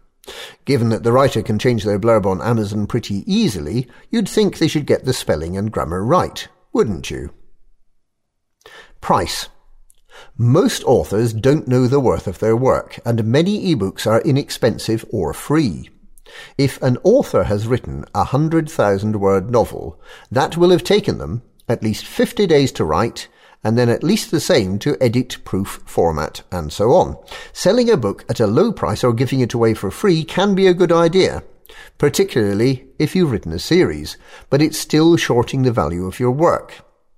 Unfortunately, with so many books available for free, it does make it difficult for a writer not to be tempted to try to give away one or two to see if they translate into more sales. So free doesn't necessarily mean bad. With an independent publisher, things are a bit different.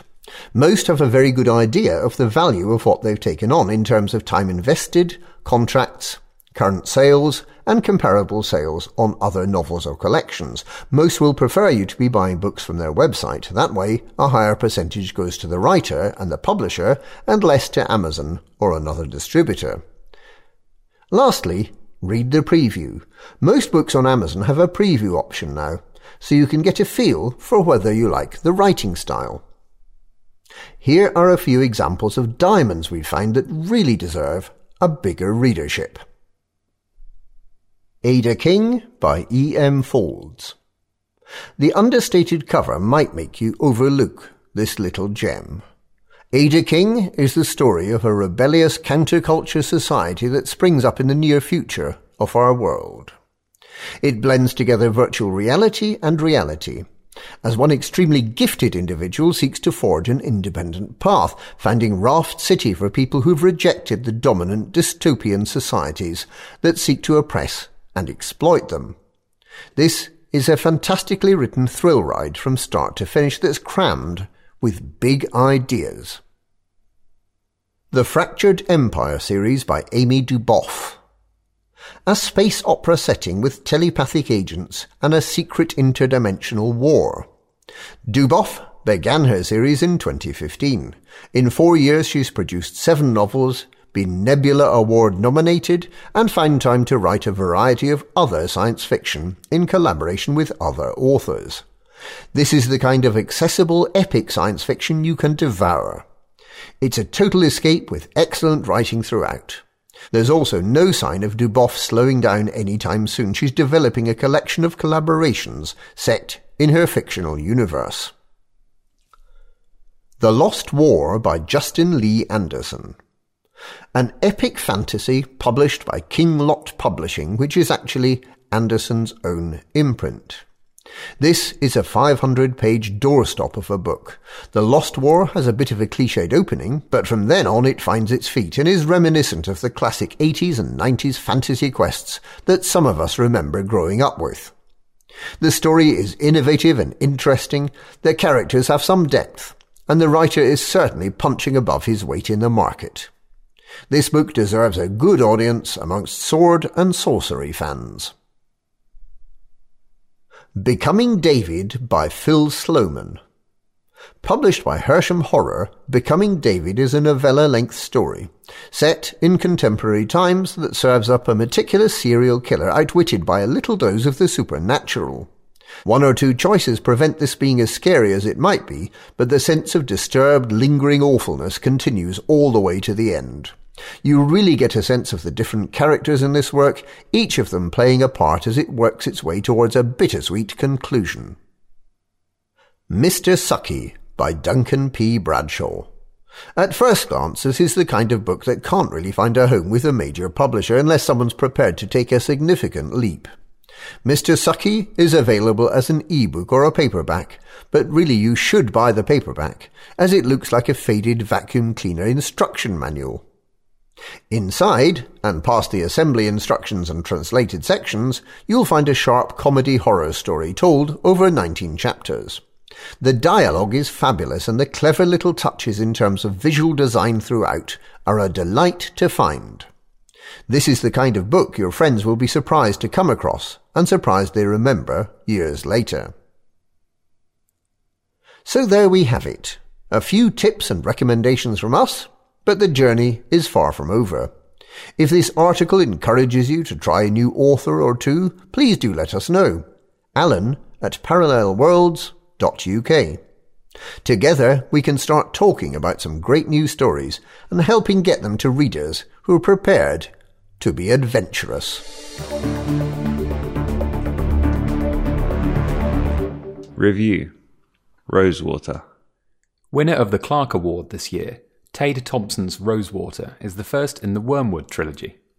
It tells the story of an alternate future, with a transformed Nigeria playing host to an alien dome right in the centre of the eponymous new city. Caro is a government agent, working for Section 45. He is a sensitive, a human who has become a telepath after being exposed to alien biology and has access to the Xenosphere, an illusionary shared mental space that seems to work like a shifting virtual reality. Caro is our narrator, telling us the story in a patchwork series of current events and flashbacks, all clearly marked with a date and time. Thompson has said that his writing perspective is all about character, and the Clarke Award judges agreed, commenting that Rosewater's treatment of characters is incredibly engaging. There are small narrative arcs and developments for many of the book's cast, and even its locations. Rosewater itself is clearly a character, and its gradual development from the arrival of the aliens to the resolution of the story is a larger reflection of the development of the individuals who live there. Caro himself is fascinating. Thompson eschews the traditional attributes of a hero, making his protagonist a little sexist and something of a coward. The dialogue between him and his contemporaries is varied and interesting, making the world believable with its mundane qualities and its tense moments. In the majority, Caro's sexism comes across in banter, which generally sees him go unrewarded for his misogyny. However, the female characters around him see something deeper in the way he acts, as opposed to how he talks. There is a generosity of spirit to him that appeals both directly to the reader and indirectly through the supporting cast. Whilst he is afraid, he confronts his fears, rather than running from them. He makes mistakes too, which for the most part he regrets. At the end of the novel, you cannot help but look back and marvel at the varied and interesting series of events that has brought Caro to be in such a pivotal position in Rosewater's story. However, Thompson's character focus does come with a cost. At times, the plot of Rosewater seems to meander and disappear. Events do not build towards anything. Caro has tasks that he has been given to do, but they are pushed away at times, and some of the chaotic encounters he deals with do not connect to anything else. The continual back and forth of date and time is clearly marked, but can mean the reader loses track of what is happening and in what order. Much of the conclusion relies on Caro calling in a favour from more than a decade ago, which the reader doesn't find out about until the chapter after it is mentioned, which feels less like a Chekhov's gun and more like a Deus Ex Machina. Rosewater is an excellent read. The settings and the characterization mark it out as being an innovative novel. There is clearly much more to the mysteries of Wormwood, Section 45, the Bicycle Girl, and the Alien Biodome, which will be explored in Thompson's subsequent books. Rosewater, written by Tade Thompson, is published by Orbit.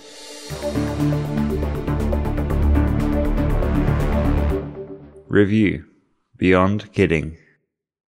Beyond Kidding is heavily grounded in the abnormal life of the protagonist, Rob, a nearly 30 underachiever working in a sex shop owned by his childhood best friend, Bummer. After a series of setbacks, Rob decides that he needs a better job to springboard his life into adult status. Partway through bungling the interview, he bonds with the boss of the company by mentioning that he's a single parent raising his 7-year-old son Brody. Later, to avoid an awkward situation, Rob claims that Brody has been kidnapped, which then starts a chain of events that leads to Brody being found. The only issue is that Brody never existed. Rob made him up. The majority of the story is told in a series of flashbacks as Rob desperately bares his soul to his friend Jules about everything that led to him concocting a fake child. By this stage, Rob is on the verge of madness because everyone, even his friends and family, remembers Brody too. This in itself makes a good story reminiscent of the best of the Twilight Zone, but layered on top of that, the boy that shouldn't exist sits literally in the next room, while Rob narrates the whole thing to Jules, which feels pleasingly claustrophobic. Clark manages to convey just how oblivious Rob is to his own role in his life's twists and turns while keeping the narrative flowing and easy to follow. If I have one criticism here, it's that the story feels like a novella that's been padded into novel form. The climb to midway feels a little long, given its flashback nature. However, this is a minor point, and once I'd made it to around halfway, Beyond Kidding really got moving, and I find myself at the end rather suddenly. At times, Beyond Kidding is cringeworthy, bare-naked honesty, and other times verging on surreal, and yet somehow it comes together smoothly. Rob's haphazard logic and leap-before-looking nature feel authentic to the point where the reader might well ponder exactly how much is taken from personal experiences.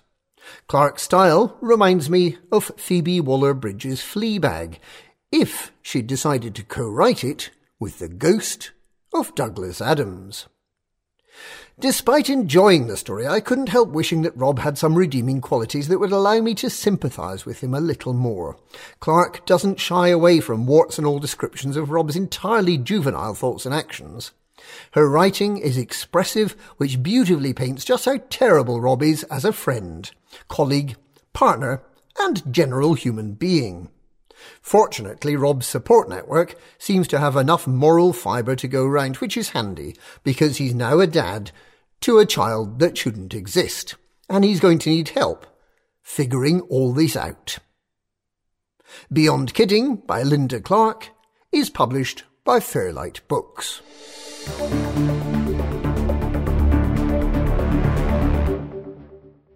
Review: Duchamp vs. Einstein. What if a transcendent alien intelligence made Marcel Duchamp and Albert Einstein play chess together? This is the premise of the pleasingly named Duchamp vs. Einstein, a new novelette co-written by Christopher Hintz and Ethan Ilfeld. The latter is director of the company that owns Angry Robot, the book's publisher. The novelette is split into chapters which follow either titular protagonist through various episodes at different points in their lives, smartly and non-chronologically detailing their interactions with a star-child-like figure known as Stella. The writing is neat, pithy, and clean. The characters themselves are written with sufficient nods to their real-world achievements and lives to spark recognition, but this doesn't veer into triteness. The dialogue in particular crackles with wit and intelligence. I have no idea what a conversation with Einstein would have been like, but these approximations are entertaining and plausible nonetheless. The book is at its best as a series of hypothetical conversations between improbable people and contains some of the more memorable dialogue I've read this year. However, it's weird. It doesn't seem to go anywhere. I found myself on the final page with surprise, just as I thought I was beginning to grasp the plot. There is a good sense that something weighty and important is being said here, possibly about the nature of war, fate, and human nature, and so forth, but I never felt I firmly grasped what this was. This is a lesser evil than going too far the other way and shoving your point in the reader's face, and there are worse sensations than the lingering feeling that a book might just be too clever for you.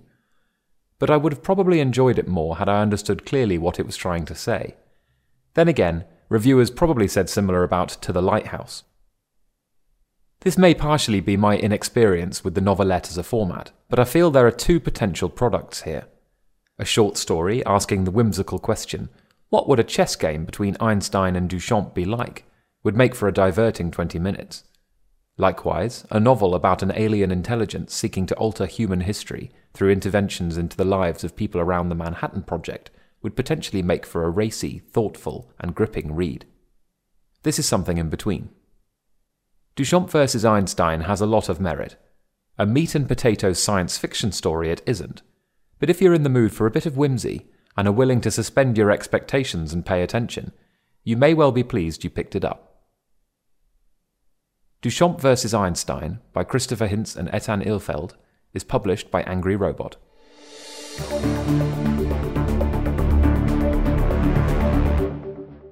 Keeping Trek Part 2. In the second part of our focus on Star Trek, we look back over the 1990s, 2000s and the famous franchise today. The 1980s saw Star Trek successfully transition to the cinema screen. However, the reliance on the same actors and characters would gradually take its toll. And whilst the 6 movies that focused on original Enterprise crew would continue until 1991, Gene Roddenberry, creator of the brand, had some other ideas up his sleeve. Despite the failure of Phase 2 back in 1976, Roddenberry believed that many of the ideas were still sound. He used the concepts as a launching point for what could become the franchise's next incarnation, Star Trek: The Next Generation, which ran from 1987 to 1994. This was a momentous step forward for Star Trek, and a very different show than the original. Led by the more cerebral character of Captain Jean-Luc Picard, played by Patrick Stewart, this new series fleshed out the utopia of the 24th century. The pseudoscience of the show reflected its time, with a grounded set of technology that regularly became an integral part of the plot. Thanks to energy sources such as dilithium crystals and the energy-to-matter converters known as replicators, vessels like the Enterprise could manufacture anything, including food and water.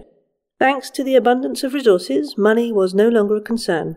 People worked to amass reputation, experience and knowledge rather than material wealth. The cast was even more diverse than its predecessor, with LeVar Burton as the Black Chief Engineer Geordi and 3 female characters on the main roster.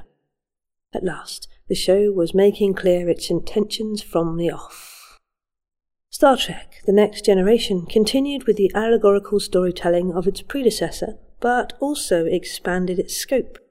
Its most popular storyline was the 2-part episode Best of Both Worlds, which focused on one of the science fiction's most terrifying enemies, the Borg. It was proof that Trek could be an inspirational and thoughtful franchise, while still throwing in the occasional heart-pumping thriller. But there were problems, too. Tasha Yar was killed off towards the end of the first season after her actor, Denise Crosby, resigned. There were rumours that this was due to her involvement with Playboy, but turned out she simply wasn't enjoying the show. Meanwhile, the child actor of Wesley Crusher had few fans, as viewers considered him irritatingly precocious and were reluctant to accept him as a genius who saves the day. His actor, Will Wheaton, survived the hate and has gone on to become an internet icon. Roddenberry's health was failing, and in the 6th season he passed away.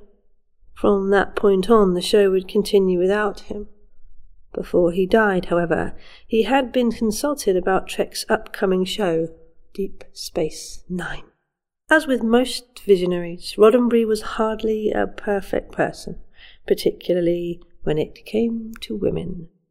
Accounts from female Star Trek actors indicate that Roddenberry might not have fared too well in the Me Too era. He was also difficult to get along with by some accounts, and many of his co-workers parted with him on less than positive terms. He took legal and illegal drugs both recreationally and as stimulants to keep working late into the night, which most likely contributed to his death. Nonetheless, he possessed two key attributes that would help turn Star Trek into one of the most momentous media franchises of the 20th century. First, he had an uncanny knack for predicting future trends. Second, he was fundamentally optimistic about the future and believed humankind would grow beyond its struggles in the coming centuries.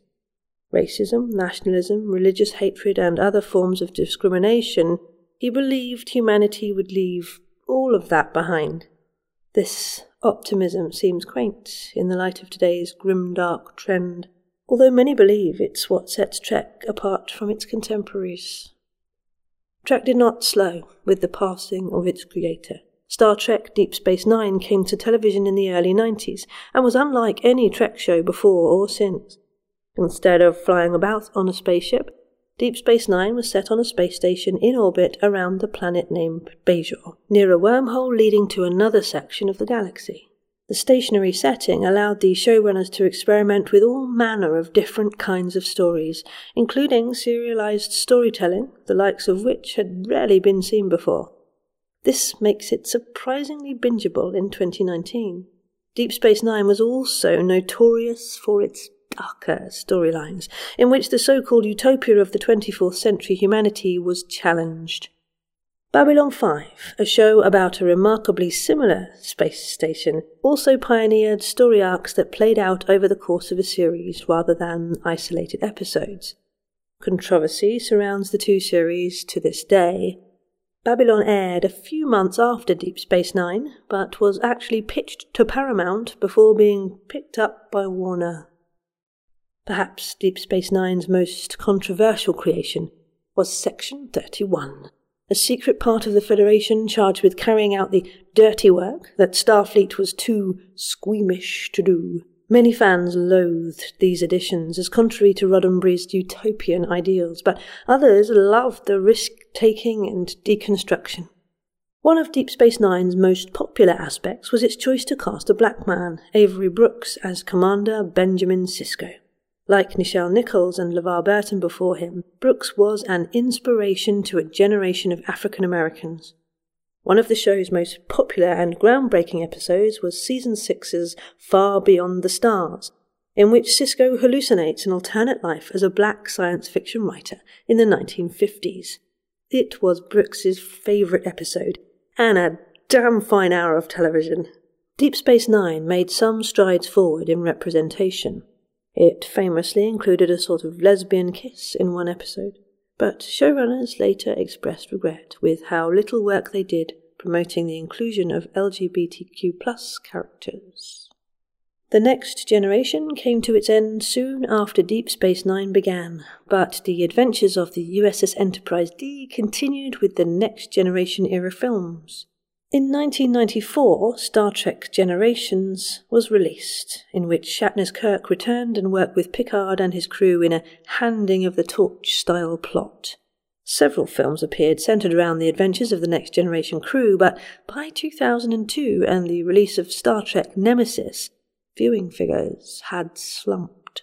Nemesis was a dismal failure and a death knell for any future Trek films, or so it seemed at the time. In the meantime, on television, following the end of The Next Generation, Trek's next incarnation was Star Trek Voyager, which ran from 1995 to 2001. After having the Black Captain, what was the next logical step for Trek? A woman, of course. Yes, Kate Mulgrew was cast as Captain Catherine Janeway, a leader and mother to a crew trapped 70,000 light-years from home. Now, at this point, Trek was suffering from franchise fatigue, and, well, Voyager proved to be the least successful series to date. Storylines were arguably uninspired, and some characters less than loved. The show found its stride a little bit at the start of Season 4, and the reintroduction of the Borg, with the casting of former model Jerry Ryan as the liberated Borg drone 7 of 9. The move seemed to work. 7 of 9 was a fascinating character in her own right, although her form-fitting cat suit seemed to attract male viewers. Voyager declined in the ratings and ended with a whimper in 2001. Trek's next incarnation, simply called Enterprise, would be its last for more than a decade. Showrunners made a number of choices attempting to recapture the excitement of the fanbase. A white man, Scott Bakula, as Jonathan Archer, was back in the captain's chair, and the first officer, female Vulcan T'Pol, was quite sexualized. Enterprise had some interesting threads, but they weren't enough to save it from an early end after only 4 seasons. Its cancellation in 2005 ended 18 years of Trek, and seemed like a death knell for the series as a whole. Now, Trek has had a number of actors that keep returning to the series, either in their original roles or different ones. Perhaps the most well-known example is Majel Barrett, Roddenberry's widow. She started in Trek's very first incarnation as number 1 in The Cage, became Nurse Christine Chapel in the original series, and returned as Lwaxana Troi in The Next Generation and Deep Space Nine. Barrett was further involved in the series as the voice of many Starship computer systems, from The Next Generation through Enterprise. Denise Crosby was another popular recurring actor. After leaving the role of Tasha Yar, she returned in later seasons in various roles, including an alternative universe's version of Yar, and her half-Romulan daughter named Commander Sela. Never before had Technobabble been so complex and disturbing. Other popular recurring actors, many of whom remain popular at conventions, include Diana Muldaur, in 2 minor roles in the original series, and a 1-season regular of The Next Generation as Dr. Pulaski. Mark Alaimo, whose prominent neck muscles were the inspiration for the infamous Cardassian neck design, and who played multiple roles across incarnations of the show, and Jeffrey Combs, who, at one point, played 2 recurring characters of different alien races in the same episode of Deep Space Nine. For almost as long as there has been Trek, there has been tie-in fiction. Over the 50-plus years since the original series, many hundreds of novels, anthologies, comics, and other forms of print Trek media have been released. They cover content from across every incarnation of the show and its films. These media are licensed in an interesting way in that they are all considered non-canon. Many of them expand on the stories of popular guest characters such as Don Delancey's Omnipotent Q and Majel Barrett's Lwaxana Troi. Notable successes include Peter David's Imzadi, which expanded on the pre-Next Generation romantic relationship of William Riker and Deanna Troi. Fonda and McIntyre's The Entropy Effect, which is more of a classic original series adventure, and Andrew J. Robinson's A Stitch in Time, which focuses on the popular Garak he played on Deep Space Nine and was based on a biography he wrote for the character after being cast. Trek Media also includes an extensive non-fiction catalogue. Documentaries, analyses, and commentaries about the franchise abound, from the recently released fan-funded documentary What We Leave Behind about the much-maligned Deep Space Nine to 1997's Trekkies, a documentary helmed by Next Generation actress Denise Crosby about the franchise's legion of fans. Some content, while not exactly Trek, clearly took inspiration from Roddenberry. From 2000 to 2005, alongside Enterprise, Majel Barrett and a Canadian-American team brought Gene Roddenberry's Andromeda to the television scene. It wasn't Trek, exactly, but borrowed from some of Gene Roddenberry's unused concepts, creating a far more dystopian science fiction series starring Kevin Sorbo as Captain Dylan Hunt. Fan-produced audio content has also become quite impressive in recent years. Star Trek Continues was a web series set on the original Enterprise, essentially taking over where the original series had left off. The show, partly funded by Kickstarter, starred professional actors and fans of Trek in the roles formerly occupied by William Shatner and others, and released 11 episodes from 2012 to 2017. Other fan-produced Kickstarter-backed production was Prelude to Axanar, starring some Trek alumni in an attempt to demonstrate that quality Trek films could be made on a limited budget. The film was considered successful as a proof of concept. Even those with little exposure to Star Trek are likely familiar with the franchise reboot by J.J. Abrams in 2009. Abrams saw in Trek a kind of media similar to classical music. It would find a wider audience if it just added in a bit more jazz. He cast younger actors as the original crew of the Enterprise and proceeded to make a blockbuster hit. The reboot was controversial among fans for a number of reasons. Not least Abrams' notorious lens flares, but it created a surge of renewed interest in the franchise and led to 2 more feature films and a new television series in 2017. The films added little to the franchise as a whole, save the razzle-dazzle of modern special effects, but were commercially successful. Interest waned as Abrams turned his attention to Star Wars, renewing tensions between fans of the 2 science fiction franchises. Now all this brings us to the present. A 4th film in the rebooted Kelvin universe seems unlikely. But Trek lives on in the 2 television series currently in development under CBS All Access. Star Trek Discovery has been out for 2 seasons and, after a lackluster first season, seems to be finding its legs. Star Trek Picard is coming soon, with Sir Patrick Stewart returning as an older Jean-Luc Picard following his retirement from Starfleet.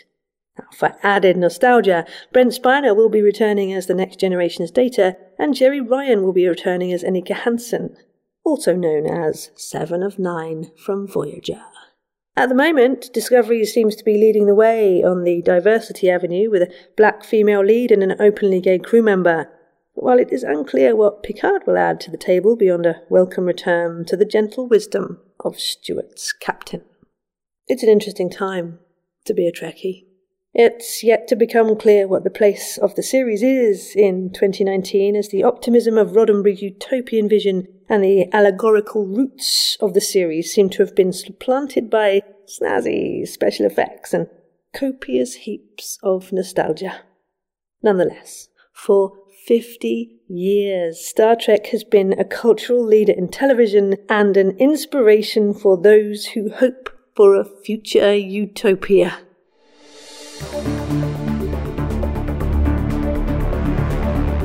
Let's talk about the Dark Crystal Age of Resistance.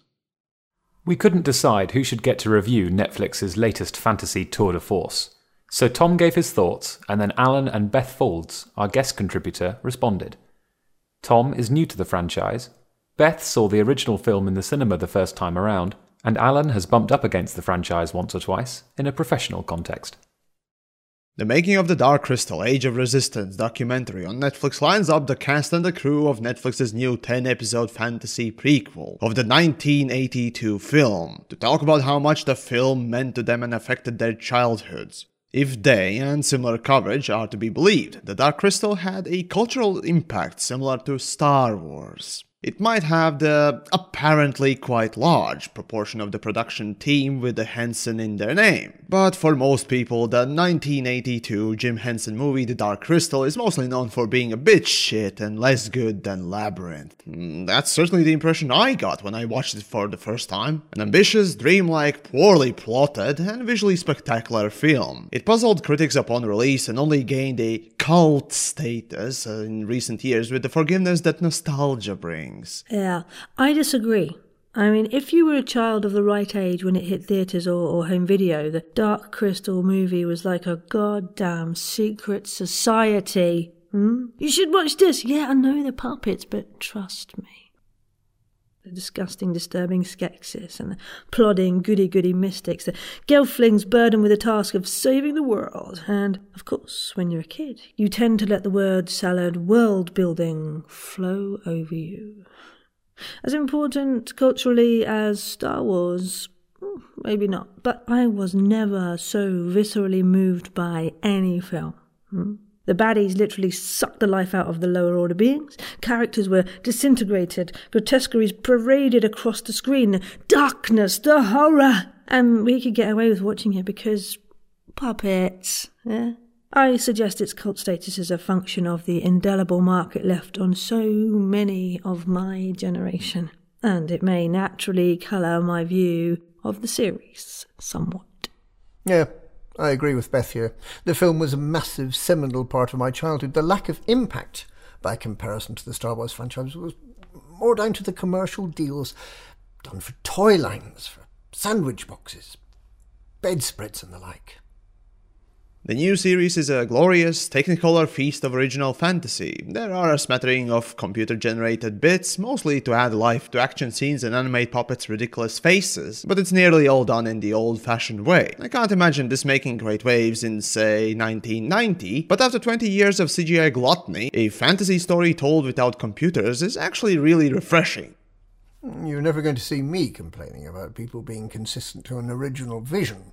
Brian Froud, the original artist, is a genius, and The Dark Crystal was a massive showcase of his work, which led people round the world getting to see his ideas. I owned the visual storybook as a child, and I still have copies of the books they produced. The art of The Dark Crystal is fabulous.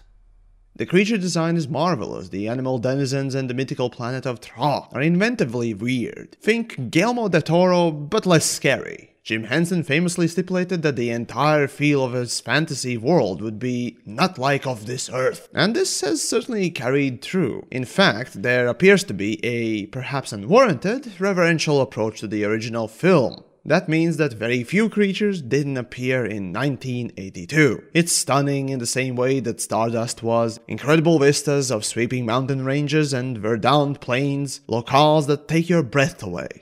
Yeah, they've taken the limited palette of the original movie and gone wild, and yet they've done it without really changing what you remember.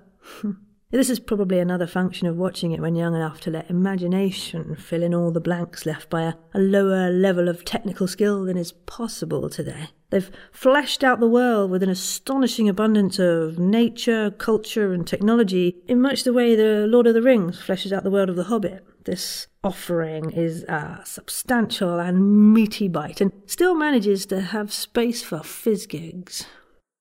It is also spectacularly, crazily, prodigiously expensive. Netflix appears to have given Henson a blank check. Filming took place over 80 different sets. Every flower, blade of grass, tree branch, and butterfly was designed by someone, by hand. This makes every scene a visual delight. But perhaps the best example of profligacy is in voice actors. The puppets are voiced by the likes of Mark Strong, Simon Pegg, Mark Hamill, and Helena Bonham Carter, among others. Sigourney Weaver pops up to narrate a few sentences in the series opening. Despite having watched most films in which she appeared, I didn't realize it was her, so any benefit her casting brings to the production must be in the big name association. Unless these stars are doing it for the sheer love of the thing, this is a gratuitous expense. Natalie Dormer, for example, plays Onika, the bittiest of the bit characters who appears in about 2 episodes as a bag carrier for a slightly more memorable bit character. Why is she here? What about this forgettable extra demands the skill of a famous film actor? It is unclear what these presumably expensive Hollywooders add that a capable voice actor could not.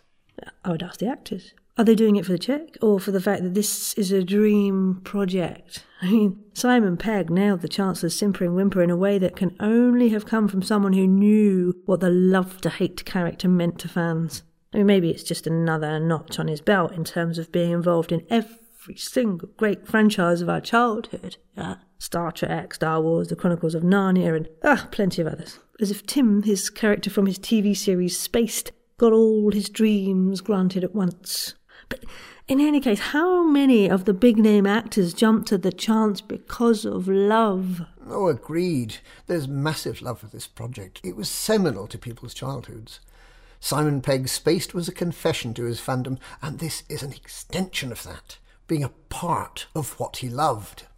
A good point. Simon Pegg did an absolutely masterful job as the Chancellor, one of the series' best characters. As for the story though, it's the same old dribblingly forgettable plot as usual. A little band of plucky, photogenic teenagers set by a Gandalf analogue on the course to liberate the land. The Gandalf figure is the Ogre, the eminently watchable, huffing, stomping old crone, and another of the series' best characters. The heroes, however, are all sorts of insipid paragons of virtue you come across all claptrap of this nature. Their only faults are the non-faults, like impetuousness or being too trusting, and as soon as they are introduced to each other, they're the best of bloody friends, resulting in many a saccharine reference to the magic of friendship. I don't want to be a snooty reviewer claiming that every fantasy story has to be a Hamlet. Age of Resistance isn't aggressively formulaic. Netflix are chin-juttingly proud of the strong female character they've included, which is fair enough, although the strong certainly doesn't mean believable and memorable in this case. But it's still a missed opportunity. The hero, Rian, has no discernible characteristics whatsoever. I watched him scamper winsomely across the land for 10 hours of my life, and I couldn't tell you a single thing about his preferences, attitudes, fears, or ambitions. What do I know about him? He's sad that his dad is dead. Other than that, he's just another male lead from every other adventure story ever to cross Atlantic in this direction. The same goes with the female leads too. They're not characters, they're archetypes. And why do they have to be pretty and young? What would be so wrong to have a sword-wielding hero being a bit fat, or queer, or old, or ugly, or anything remotely interesting at all?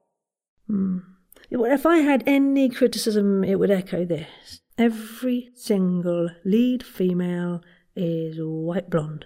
I mean, even the Groton Deet is just slightly green in skin and a bit messier of hair, but yeah. Having three sisters who are of the same clan and look more or less the same could be confusing at times, especially at the start. Another criticism might be the amount of world building that was top-loaded onto an introductory narration. Yes, there are 7 clans, 3 of which we have very little exploration of, but perhaps this could have been unveiled in less of an info dump. It did make the first episode or two feel more dry and factual than emotional and engaging. I wouldn't be that harsh about the plot, but I would say it's a weakness, and in many ways a vehicle for the characters and the events to come. It's surprising how much the nostalgia card plays here. The struggle of Jem and Kyra was desperate, the ending of their species so tragic and final.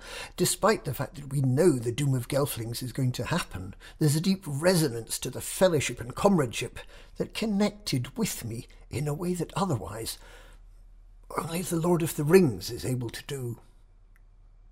The problem with strong archetypes like that is there's lack of moral nuance. The Gelfling are charming, wide-eyed hobbits who spend their days being lovely to each other and making friends with woodland animals. The memorable 1982 villains, the Skeksis, look like zombie birds of prey who shuffle their rotting corpses around the set, boasting how nefarious they are. Grimdark, this isn't. It's pantomime. The series delights in killing off ancillary characters slowly and dramatically and expecting us to care. In one last episode, the decisively B-list character carks it over a course of about an hour's screen time after having a sword thrust through her. The death is drawn out and melodramatic, but I barely remember who the character was, and she's done nothing on note for the entire series. This could be the casualty of production and editing. Storyboarded, this character could have been very memorable, with their own interesting arc and fleshed out personality. Much of that, if it ever existed, has been left on the cutting room's floor, forcing us to watch this labored death with no emotional skin in the game. Yes, that wasn't a great moment in the plot. I think when they got people together, they were struggling to deal with the ensemble and gave everyone a role. Plus, killing off a character raises the stakes, right?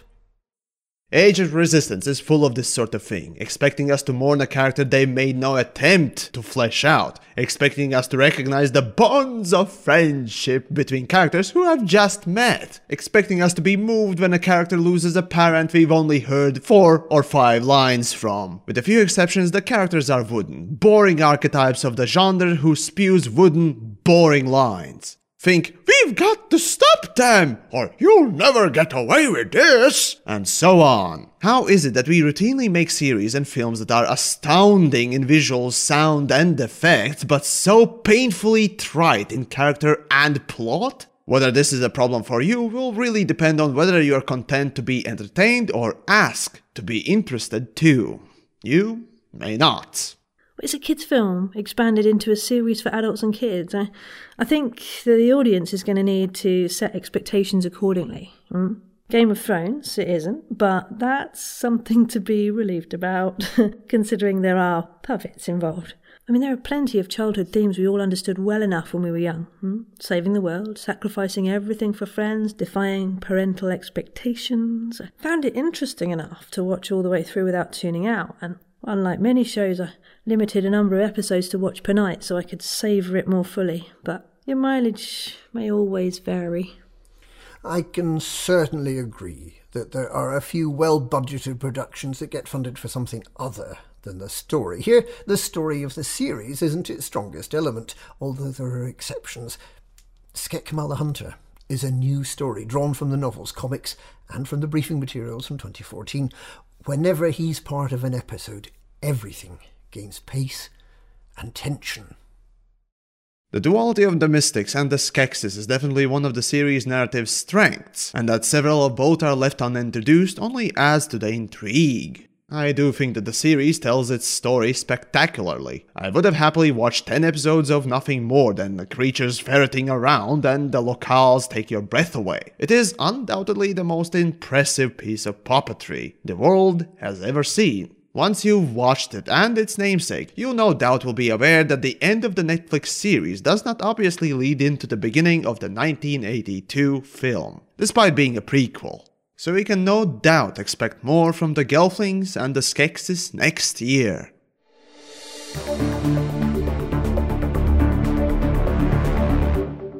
Original fiction. Erden Foe. The castle was decimated, a blackened and pockmarked shell all that remained, as if it had been the target of an airstrike. Overhead the maroon sky boiled and churned. Lightning flashed, thunder boomed. Flashes of electrical discharge revealing the ground underfoot in grisly illuminated horror, blood and guts for carpet. Erden! Erden! I dimly registered Yarmina screaming my name. The creature's cries were deafening. Years of artillery fire, gunshots at close range, and death metal music had never felt as loud as this. The soldiers behind me kept firing, a cacophony of panicked cracks in the night. Agony drove me forward. I noted that I had lost part of my right arm, as if someone had taken a bite out of the muscle near the shoulder. My face was smeared in swiftly cooling gore. Incandescent emerald eyes settled on me, muzzle flashes lighting its grotesque head in monstrous staccato. Something between frog, wolf, and crocodile, I would stammer later. A nasal cavity that looked underdeveloped. Physical trauma has the odd effect of cementing trivial detail in high definition in your memory. A gust of wind tousled Yarmina's grey pixie cut. She had highlights and her eyes were wide. She had been right all along. We should never have entered the purple haze portal without reconnaissance. She was right most of the time, I privately acknowledged.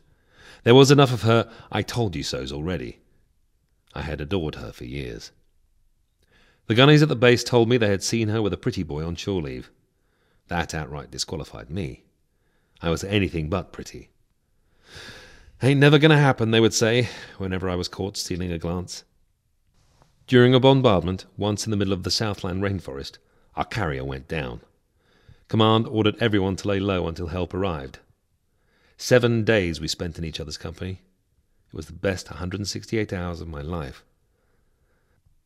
At the end of a night of stargazing outside the village, I finally gathered the courage to make my move.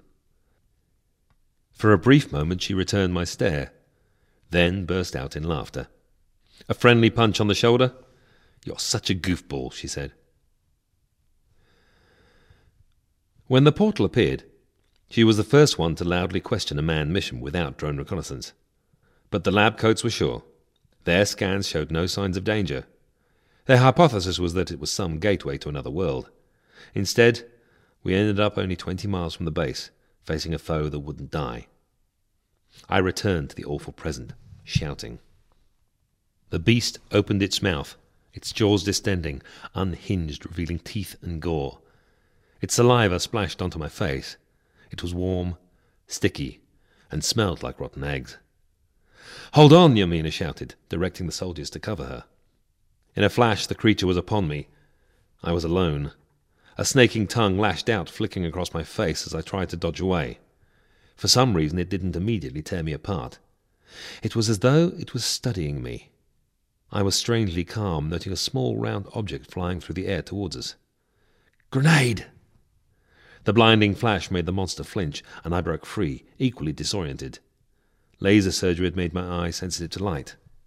I managed to scoop up my gun from the ground, but as I turned to aim it, my legs gave way and the world seemed to spin. I pointed it at the creature awkwardly, targeting an arm. My balance was off and palms sweaty, but when the gun kicked reassuringly into my shoulder, I saw the grey limb arc cleanly away from the socket. Cyan blood. A hellish scream filled the night. Bizarrely, the noise made me think of the time I fell from the third-floor window of the family house, breaking my leg. A viscous, lumpy slime spilled out of the beast's mouth. It smelled vile, like a dead rat covered in fresh vomit. This time, the creature stepped back, clearly in pain and fearful of our weapons. Its cries of agony were oddly recognizable.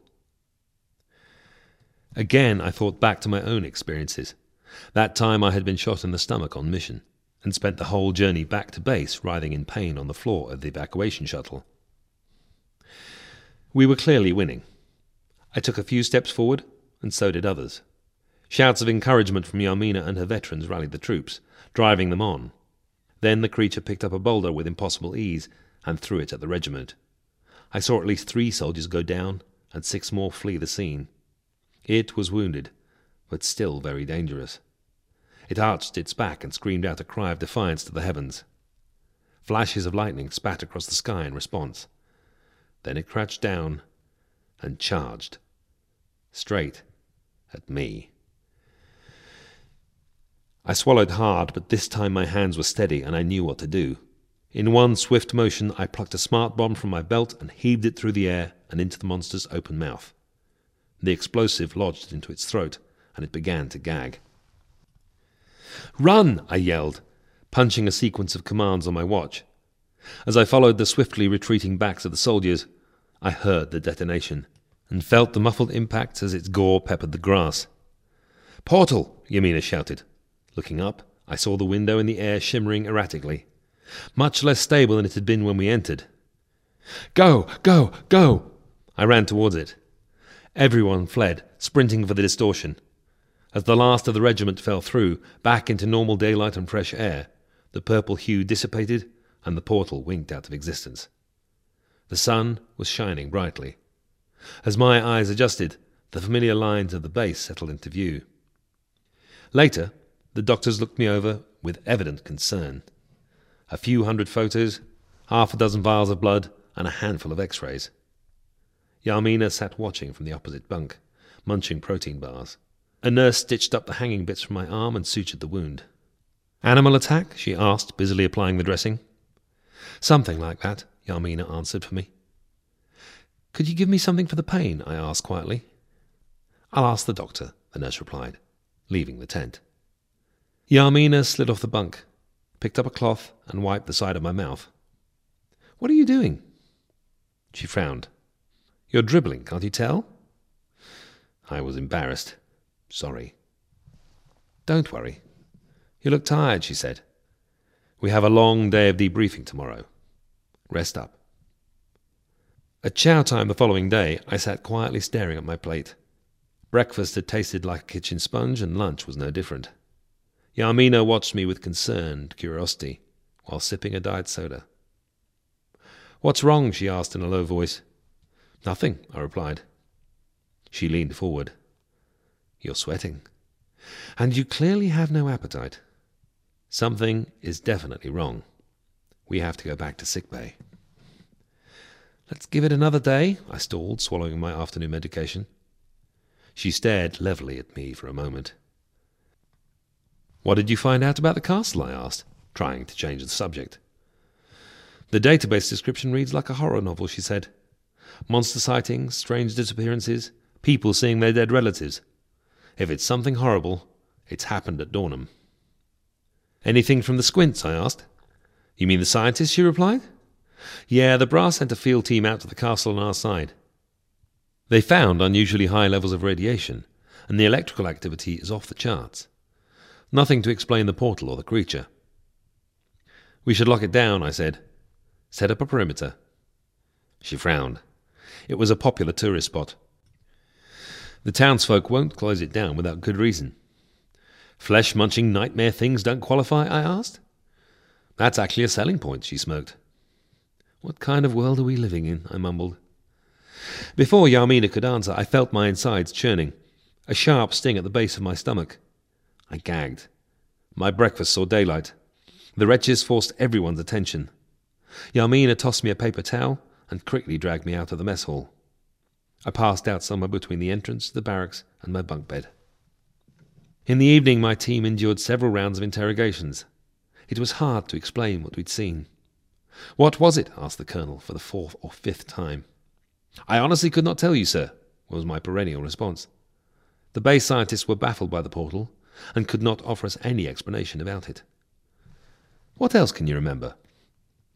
The thing, I started, the creature, it was trying to communicate something. I tried to explain what I felt I knew for the 7th or 8th time. Any idea what it was trying to say? They continued. It wasn't any language that I'd ever heard. It wasn't words exactly, I mumbled. And so we got nowhere. The questions were repetitive and the entire exercise tiring. But once everyone's stories were down on paper and broadly matched up, the brass couldn't think of anything else to ask us. The following day, I asked Yarmina to look up Dornham Castle on the satellite scanner. She pulled up the logs and a live feed. It was standing tall, flawless. Being the town's tourism cash cow, it was teeming with brightly coloured anoraks and backpacks. But something at the back of my mind bothered me. It niggled at me. I felt that something bad was about to happen. I had to see it, prevent it. The arm that the creature had damaged was plastered up immobile, so I couldn't drive. My skin had gone an awful grey colour, almost greenish. Noises made me flinch, and anything brighter than the dim glow of the moon hurt my eyes. If I was going to do something, it had to be soon. I felt sure I'd be quarantined before long. I requested a ride to the castle on a base transport. The journey was awful. I sweated profusely. You okay, sir? One of the escorting soldiers asked. I nodded dishonestly. No, I was not okay. I was running a fever, but also showing the symptoms of cyanosis. My fingers looked like they were swelling, under the fingernails. Somebody was playing Jenga with my internal organs. I turned over my hand. Oh my God, I blurted. My palms were now grey and my skin was coming away. Big flakes like scales. I realized that my breath smelled halitosis. Disgusted, I started panic breathing. Suddenly my tongue felt swollen. A god-awful rumble in my stomach. Stop the transport, I said, in a voice that was not mine. When they did not, I panicked. I scrabbled at the door handle. I couldn't seem to grasp it, so I hurled my weight against it. It sheared off at the hinges. I leapt out. I felt my clothes constricting me and heard the tear of cloth. What the? I tried to say, but the sounds came out unrecognizable. I was a prisoner inside my own body. A frightened soldier fired 2 rockets from the roof-mounted cannons of the transport. They missed me widely, but I heard the crack and tumble of masonry as they struck the castle. Limestone and wood scattered around me. I turned to see the castle ruined, the tourists and the visitors blown away. Grisly remains littered the ground. Then the transport disappeared. Suddenly the sky darkened, mauve, then maroon. Web-like shapes danced in the rolling clouds as thunder rolled. My body was bulging, changing, grotesque. My fingers ached as bones lengthened, bursting from my fingertips. As I felt my humanity ebbing away, I saw a bizarre rent in the air, behind where the transport had been. The air around it shimmered purple, silhouettes within. Then from it emerged a man who looked exactly like me, a clutch of soldiers at his back, and Yarmina. Thank you for listening to Parallel Worlds Issue 3. This issue featured articles written by Alan Stroud, Ant Jones, Ben Potts, Christopher Jarvis, Connor Eddles, Jane Cluitt, Louis Calvert, Mezeb R. Chowdhury, Richard Watson, Thomas Turnbull Ross, and Tom Grundy, and was edited by Alan Stroud, Jane Cluitt, and Tom Grundy. This audio edition featured the voices of Kareem Cromfley, Peter Wotherspoon, Sarah Golding, Yamix, and Tom Grundy, and was edited by Ashley Devine, Christopher Jarvis, and Peter Wotherspoon. Music was composed and performed by Dustin Midnight Driscoll. We would like to thank our Patreon subscribers for their continued support. For copies of back issues of our magazine and podcasts, visit our website at www.parallelworlds.uk.